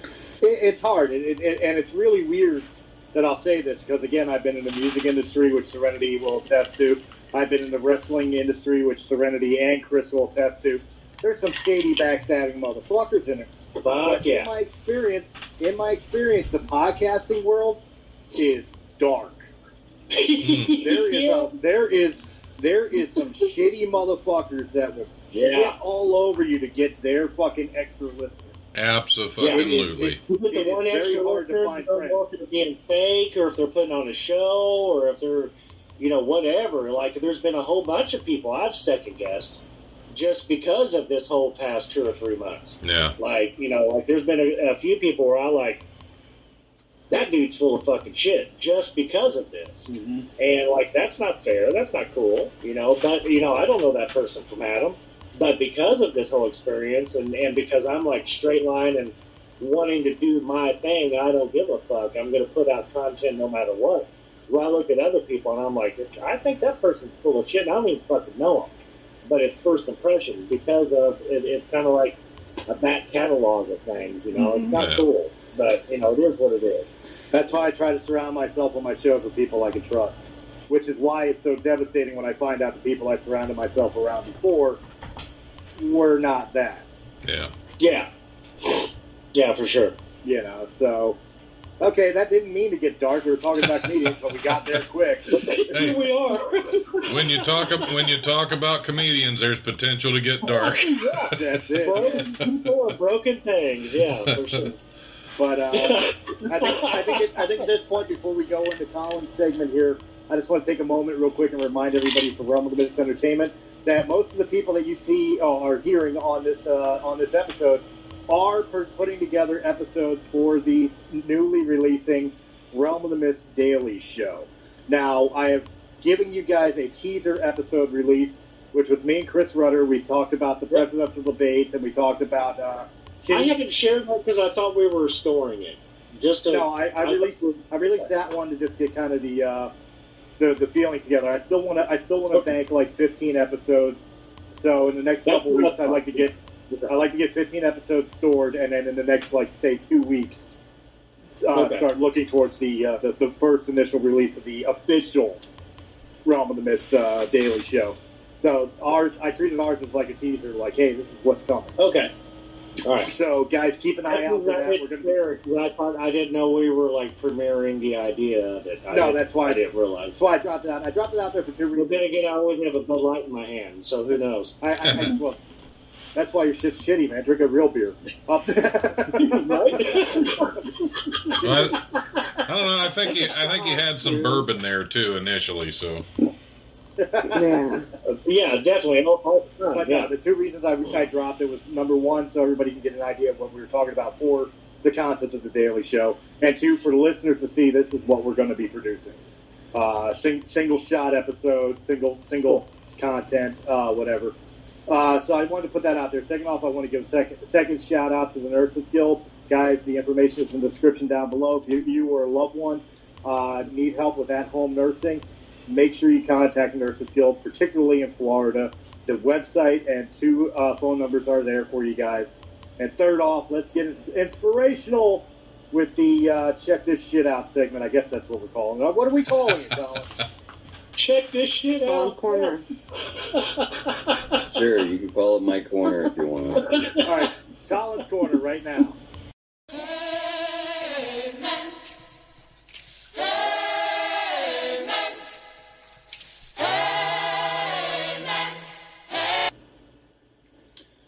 Hey, Chris. Thanks. Well, I guess we're going to talk about some positive stuff today. This week I was looking around to see what kind of positive things are going on during all of this pandemic time that we're in, and I found that USA Today has this long list of 100 positive things that happened in 2020 so far. There's things They actually were able to find 100 things positive about 2020. That's a lot of research Yeah, to find I was a that. bit surprised myself. That's some deep research right there. Yeah.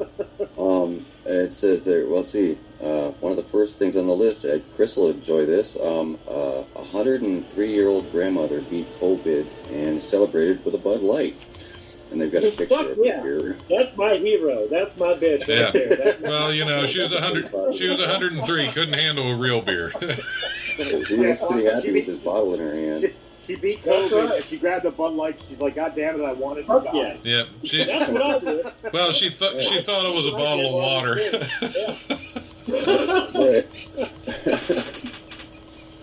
Well, let's see, what's her name? Shelley Gunn in Massachusetts, actually. Old Granny Guns. Her close grandmother.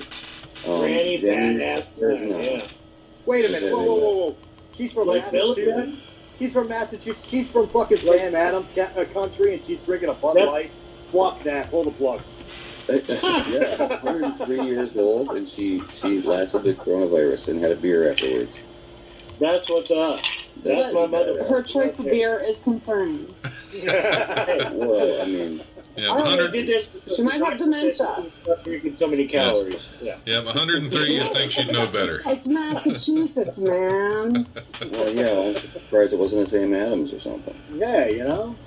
You know, listen, we can get Bud Light or Sam Adams for a sponsor. That'd be great. I mean, we talk about beer. Oh, we've lost Bud Light. We're sitting there shitting on their product. They're never going to sponsor us. Hey, well, this old lady sponsored them. So other than that, let's see. Drive-in movie theaters made a comeback this year. Yes. Drive-in concerts are a thing now, which is great. Thank you, Bert Kreischer. Yeah, great news for those missing live music or those who don't like crowds anyway. Hey, positive note for everybody. Yesterday, Bon Jovi released his album 2020. Thought you said a positive note. Some people like Bon Jovi. Is it good? You know what? What is cool about Bon Jovi right now, actually, regardless of that music, Well put. Motherfucker, every single one of you fucking turn up the radio and fucking Dead or Alive. Okay, Dead or Alive? Yeah. Wrong. Not every single one of us certainly did not. You got tears going down your eyes while fucking Always is on. No fucking he has 6 restaurants in New Jersey. Yeah, and for the past 4 years, he has fed the homeless directly out of his front door. And all they have to do is show up, and he knows there's someone. And your catering, I get some people are going to have a certain take on this, but at the same time, he has forsaken profit to be able to help people in the community that he grew up in. He's a New Jersey boy, and he has these 6 restaurants strung from, I believe it's Atlantic City all the way up to the northern part of New Jersey itself. Yeah, it's called They Soul run a Kitchen. donation. Well, it doesn't just run on donations. Soul Kitchen is purposely set up for people to get a good meal regardless of their money. If you can't afford the meal, there's no prices on the menu. There's you pay no what you think donation. You give what you can. You pay what you think it's worth, or you can donate your time to pay it off the meal. You can donate your time by doing an hour of washing dishes or helping the wait staff. Or you don't even have to do that. They'll just still feed you if you're a member of the community and you're in need. And the fact that he's taken, some of his wealth and been able to do that, because, I mean, let's face it, he's got a lot of fucking money, regardless of the restaurant. So, I mean, the fact that he's one turn celebrity around and do that is awesome. Yeah, at least he's one celebrity who's willing to do something for that is definitely pretty cool. Well, he's got money. I mean, he bought into the Philadelphia Soul arena football team, and they won championship after championship. That scored him money off those stats. His music career, his movie career, which was short-lived, but he still made money off of the movies he did. That man ain't hurting for money. He's been a TV producer now for 12 years. He's produced on a lot of big shows. He was a producer on The Closer. He was a producer on The Closer was one of them. He was also a producer on 2 Netflix shows. And he was also a producer on The 100. And if you're talking about anything that's from like 18 to 25-year-olds, that's like one of the top shows ever for that current generation right now. And he's a producer on that, and he's just putting that money back out there. And I think, like I said, regardless of what you think about his music, what he's doing with that is really fucking cool. I agree with that. Absolutely. He's done some I good think things that's for New Jersey. That's just awesome, and if more celebrities did that, there probably wouldn't be people like Elon Musk in the world that have too much money and so much. Right. Elon is a big philanthropist too. It's just very hidden. Like, he doesn't put his name out there because he doesn't need the publicity. He actually does donate a lot. People just don't hear it. Does he donate? I mean, for him, money is really not an issue. So why doesn't he give $10,000 a month to his state for the homeless meals? Or to me. Because he's too busy putting people. Buying a restaurant. Because he's too busy trying to put people back out in space. He wants to go to Mars. And plus his state is California. So if he gives away $10,000, only $1 goes to the homeless. That's the way California works, you know. So I mean, he can work with a much harder way. Yeah, but he is a very big philanthropist. I'm a big fan of Elon because he does a lot. He really does. A lot more than people give him credit for. A hell of a lot more than Bill Gates. I don't want to point fingers at somebody. Yeah. Well, no, I just don't understand the child naming thing. So nobody understands the child naming thing. That's for him. Elon, you have all the money in the world, and you're... People are just weird. The more famous they are, the weirder they get. I mean, look at Michael Jackson. But it's I don't trust you. Does it mean that my child has to be named R2D2? Like, seriously, is he telling me that because my daughter has a real name, that I'm actually not in with the times and she should be changed? Absolutely. What's your kid's name? Oh, Blanket. Berlin. Blanket. No, I'm not cool enough for that yet. Come on. Who is old enough now to actually... one of them is actually like a total smoke show now. She's of age, so it is. Blanket is super cute now. You do wonder. You do wonder that if these people have lost so much touch with reality that they don't realize that once their kid goes to school, they're going to get beat up. I mean, look at Kanye West's kid, for example. Like, who ain't going to fucking make fun of Northwest? Well, you know, you've got Kanye and the Kardashians. Between the two of them, 99 out of 100 people are going to hate on them. So they're going to take all kinds of abuse. Yeah. So are they homeschooled and they become completely socially fucking awkward and then become even weirder than their parents? Yeah, but the hardest thing to defend about like Kanye and the Kardashians is the fact that bullying is pretty much deserved. those parents brought it on because their parents were morons. Well, it's like naming your kid, Dweezil or Moon Unit. Weirder. We have now become so politically incorrect, I cannot tolerate it. Oh, it's all good. That's what happens. I don't care. Didn't we have blanket out the window? And I can tolerate a lot. Breaking the Fourth Wall Weekly is having a drunken party the day of the last fucking Kardashian episode. I promise you we are fucking celebrating that. That's what's up. That is like a milestone in Americana. The end of the Kardashians. All right, so anyhow, other good things. Other good things that are happening during 2020. Let's see, we got to watch football greats like Tom Brady and Peyton Manning play golf with greats like Phil Mickelson and Tiger Woods. Yeah. Nicholson, whatever. I don't watch golf. It's boring. But anyhow, apparently they did a big golf thing together. Fake news. Who the fuck said Tom Brady is the greatest? That was kind of a cool deal because all of them went to shows. Watch it there, boy. That was cool. Oh, you gotta remember, she's a Denver. Yeah. Denver fan. Denver ain't got nothing to do with it. Tom Brady used to be the Patriots. Patriots. And you know what? I don't care about Tom Brady and the Patriots. My hatred for him, a lot of people who have hatred for him is because of the fact he kind of looks like Bruce Jenner before the surgery.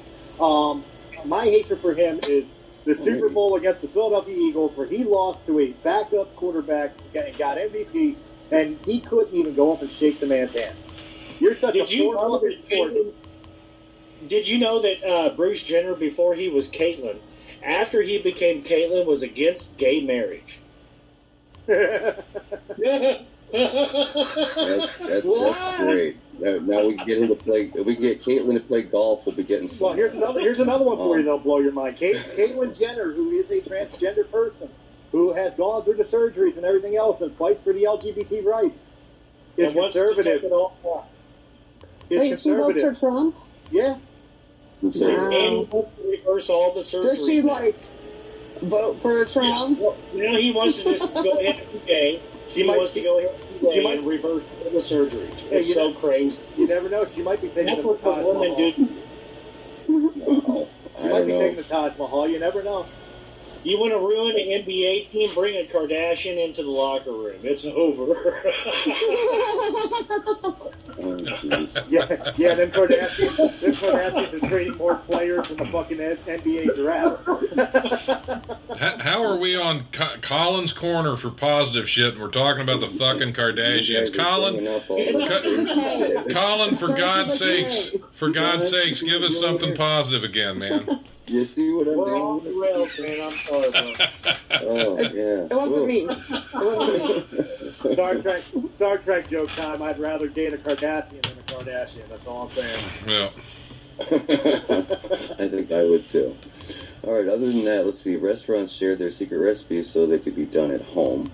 A family perfectly recreated Journey's "Separate Ways" music video and is incredible.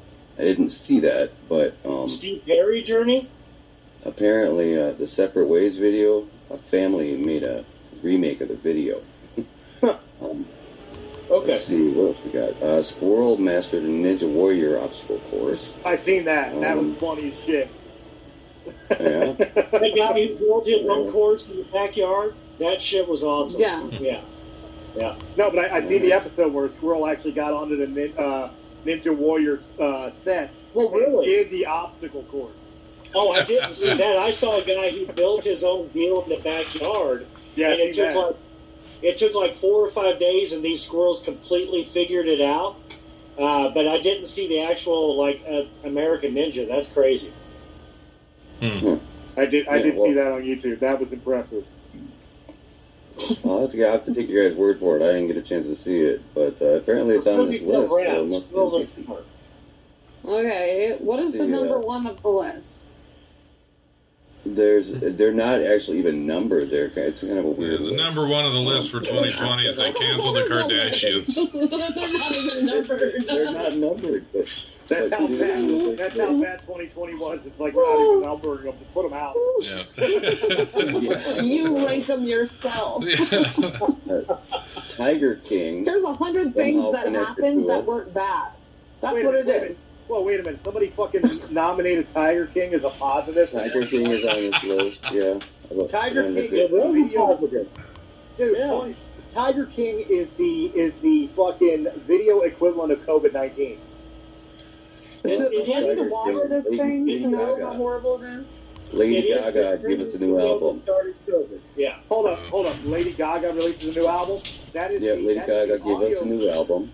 That is the audio equivalent of dying of COVID-19. Right. Lee Ray Jepsen did it again with a new album. Let's see. I have an idea for Colin's Corner, real quick, while we're all still on here. Let's all say one thing positive that happened in 2020 for each of us. How about that? That works. It's a good way. That's a good way to close it out, rather than go through all this list. Yeah. Positive so far this year. Breaking the Fourth Wall Weekly. Breaking the Fourth Wall Weekly. It was born in 2020. Okay. Destiny? Serenity too. Yeah. Why are you telling people her stripper name? I just got a message from one of my servers saying they can't work. I just got a message from one of my servers saying they can't work. I'm sorry. Her name's Destiny. Serenity. God. Oh my God. Now I want to change my name. That's horrible. Edit that part out. Nope. Okay, so because you said destiny, I would say my friends and my family and how well everyone's come together has been really positive. Just everything. My daughter, her friends, the neighborhood, my friends, everything. Everyone's been really great this year, so shout out to all them. Colin. I guess I still keep waking up on the right side of the dirt, so that's a positive. I haven't gotten COVID, as far as I know. I don't have a hole in my pants. Right side of the dirt. Rudder will email it to you. If you haven't gotten COVID, Rudder will email it to you. Yeah. Put in my inbox. Don't worry. Have you watched the South Park pandemic episode? Not yet. Oh, God. Fucking hilarious. That'll be the highlight of my year. Yes. That He is has probably one of the best ones in 10 years. Yeah, It the really cure. is. Yeah. The Yeah. cure. Is it better than the World of Warcraft episode? Because to me, bar none, that is the greatest South Park. Fucking love that. On par with the World of Warcraft and the Human Centipede. It's almost there. Nice. It's It's pretty really freaking good. awesome. Yeah. Yeah. Don Smith. I'm gonna need another 20 minutes to think. the life radio show keeps growing. I'm back on movie sets again. I've been able to shuttle a lot of my club responsibilities over to my business partner to allow me some breathing room. Things are looking up. There has been some positive in 2020. And you have beaten anorexia. I beat the living fuck out of it, honestly. He got a running head start on Oh, it. yeah. I knocked it through the fucking wall. I sat on it and squished it like a fucking bug is what I did. You saved a lot of money on razors. There you go. Rudder, how about you? What's your positive? Man, for me, it's the fact that I did have Corona, and I'm about to celebrate my 50th anniversary, or my 50th birthday, along with my 20th wedding anniversary. All at the same time. So I think that's a super fucking positive. Does your wife think the same thing?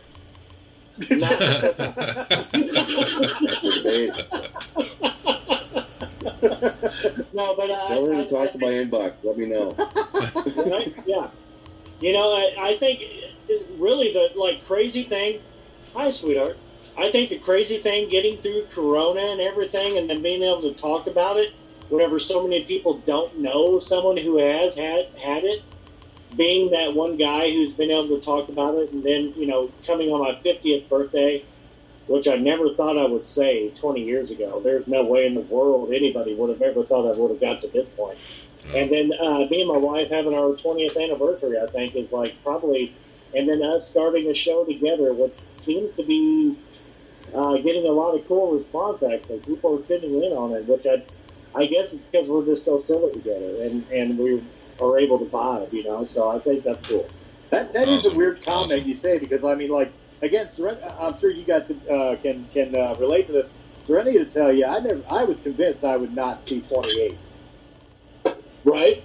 I was truly convinced I would not see 28, and here I am, 43 years old. Yeah. So. Yeah. And 50 is a really weird mark, to be able to hit, but being able to hit it after having Corona this year is it seems like something kind of cool to actually celebrate. I probably will go and blow out Friday night on my birthday and you deserve it. And your wife does too. She's a sweetheart. Oh, she's there with me and would be super aggravated with every shot I take, but it is what it is. Well, hey, just celebrate her too. From all of us here, we probably won't see you beforehand. From all of us here, happy half a century. Yep. Happy birthday in advance. Happy early birthday, anniversary, everything. And congratulations. We got married the day after my birthday, so I would never forget the anniversary date. I like the way she thinks. I'm just waiting to see. Allowing that, for sure. I'm just waiting till next My Sunday. dad's birthday is August 12th, and my parents' anniversary is August 13th. My mom planned that. Okay, they were smart too. I'm just looking forward to next Sunday when we record the next Breaking the Fourth Wall Weekly, and Chris is still hungover. Yeah.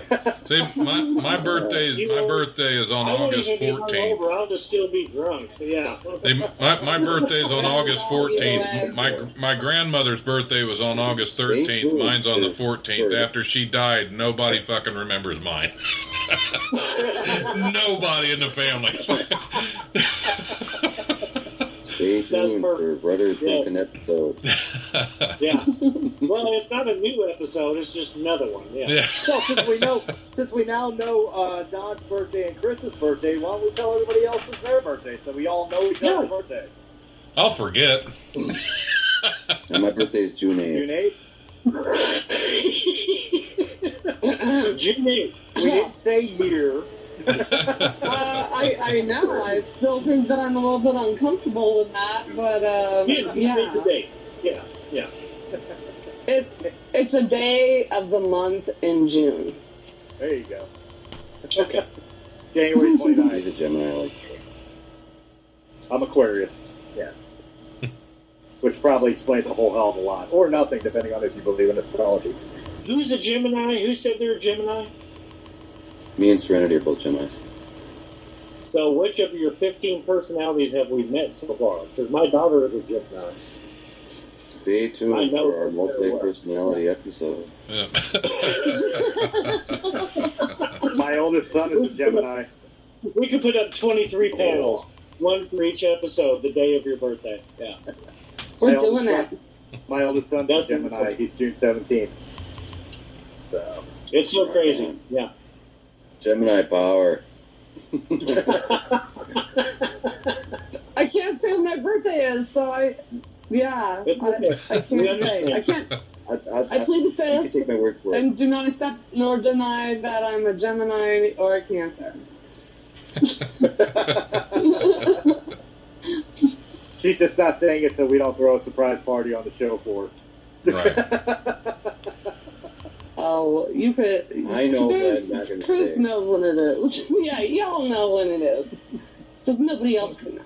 It's a secret that only the world could find out if they look me up on Facebook or social media. So, you'll know it. You'll know it on the show. You'll have to find out. You'll have to snoop and find out. You'll find out when the show happens because we'll sit her down and we'll do a fucking This Is Your Life episode. Hopefully by then the pandemic will be over. Yeah. How gross would it be to find out that during this entire episode I've ripped off an entire toenail? Sweet. Did you eat it? Roby. What were you using? Yeah, what did you use? It just fucking happened, bro. I have bad fucking feet. I work on my feet every day. You want to borrow my sawzall? It just happened, man. My nails just fell right off. I mean, it's like the fly. It just happened. I have never pulled a toenail off just for the hell of it. I just... You wouldn't believe what just happened. Wait a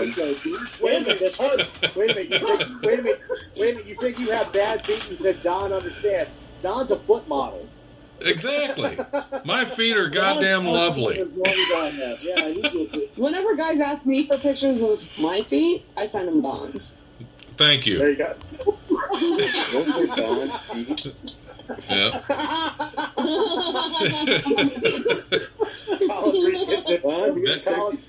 That is jealousy speaking, Colin. That is the face of jealousy right there. You wish you had my feet. I kissed the picture. No, that isn't all what he's done to the picture. It smelled funny. Oh, yeah. Those were nice, too. Yeah, what shade of pink was that, Don? Yep. Stop it, you're embarrassing me. You guys. Oh, jumping in feet first. Okay, no more jelly bellies for me. And on that note, guys, let's go ahead and call this one an episode. We'll go around the room and let everybody give a shout out to their shows or where people can contact you. Colin, we'll start with you because we know you got to get out of here and go look at Don's feet. Mm-hmm. Oh, you know it. You can find me on YouTube. You can find me on Facebook, or you can email me, colinwashburn@gmail.com. Mr. Don Smith with the Sexy Pete. Well, you can definitely find me at the Life radio show on Facebook or Don Smith Comedy on Twitter.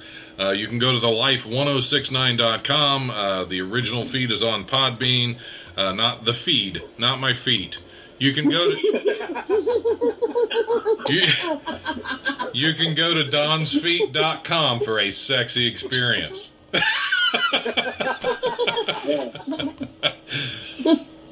Rudder. Yeah, so what's your effing binge? Just look it up on every social media platform, everywhere you can look at it. You can email me at what'syoureffing@gmail.com. Twitter, Instagram, all of the above. What's your effing binge? Serenity. Vinyl Prophet, VINYLPROPHET. Facebook, Gmail, everywhere else you want to find me, stalk me, contact these guys. And of course, you can find me on all the Realm of the Mist programs found on YouTube. Like, share, comment, subscribe. Check out all the podcasts of Realm of the Mist Entertainment. If you're from an audio-only format, we got you covered. Just look up Realm of the Mist Entertainment on Anchor.fm, Apple, iTunes, Spotify, Pandora, iHeartRadio, or wherever quality podcasts can be heard. We can be found on all the social media. Just look up Realm of the Mist Entertainment. And guys, do not forget our special sponsors, the Nurses Guild. Description down below. Let them know we sent you. In fact, if you use promo code ROTM, you will get a signed 8x10 glossy of Don Smith's feet. Yes.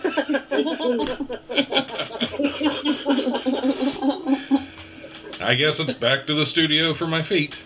They're signed and numbered. Right.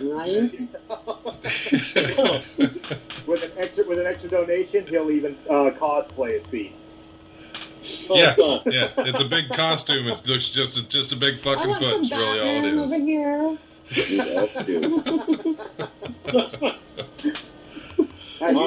You think I'm joking? You haven't lived until he reenacts the fucking bar scene in Star Wars Episode 4 with all 10 toes. I'm just letting you know. You got it. Guys, thank you. Who should first, Han or Guido? Again, guys, thank you very much for hanging out with us. I hope you had a great week, and we will catch you on the next Breaking the Fourth Wall Weekly. Have a good night, guys.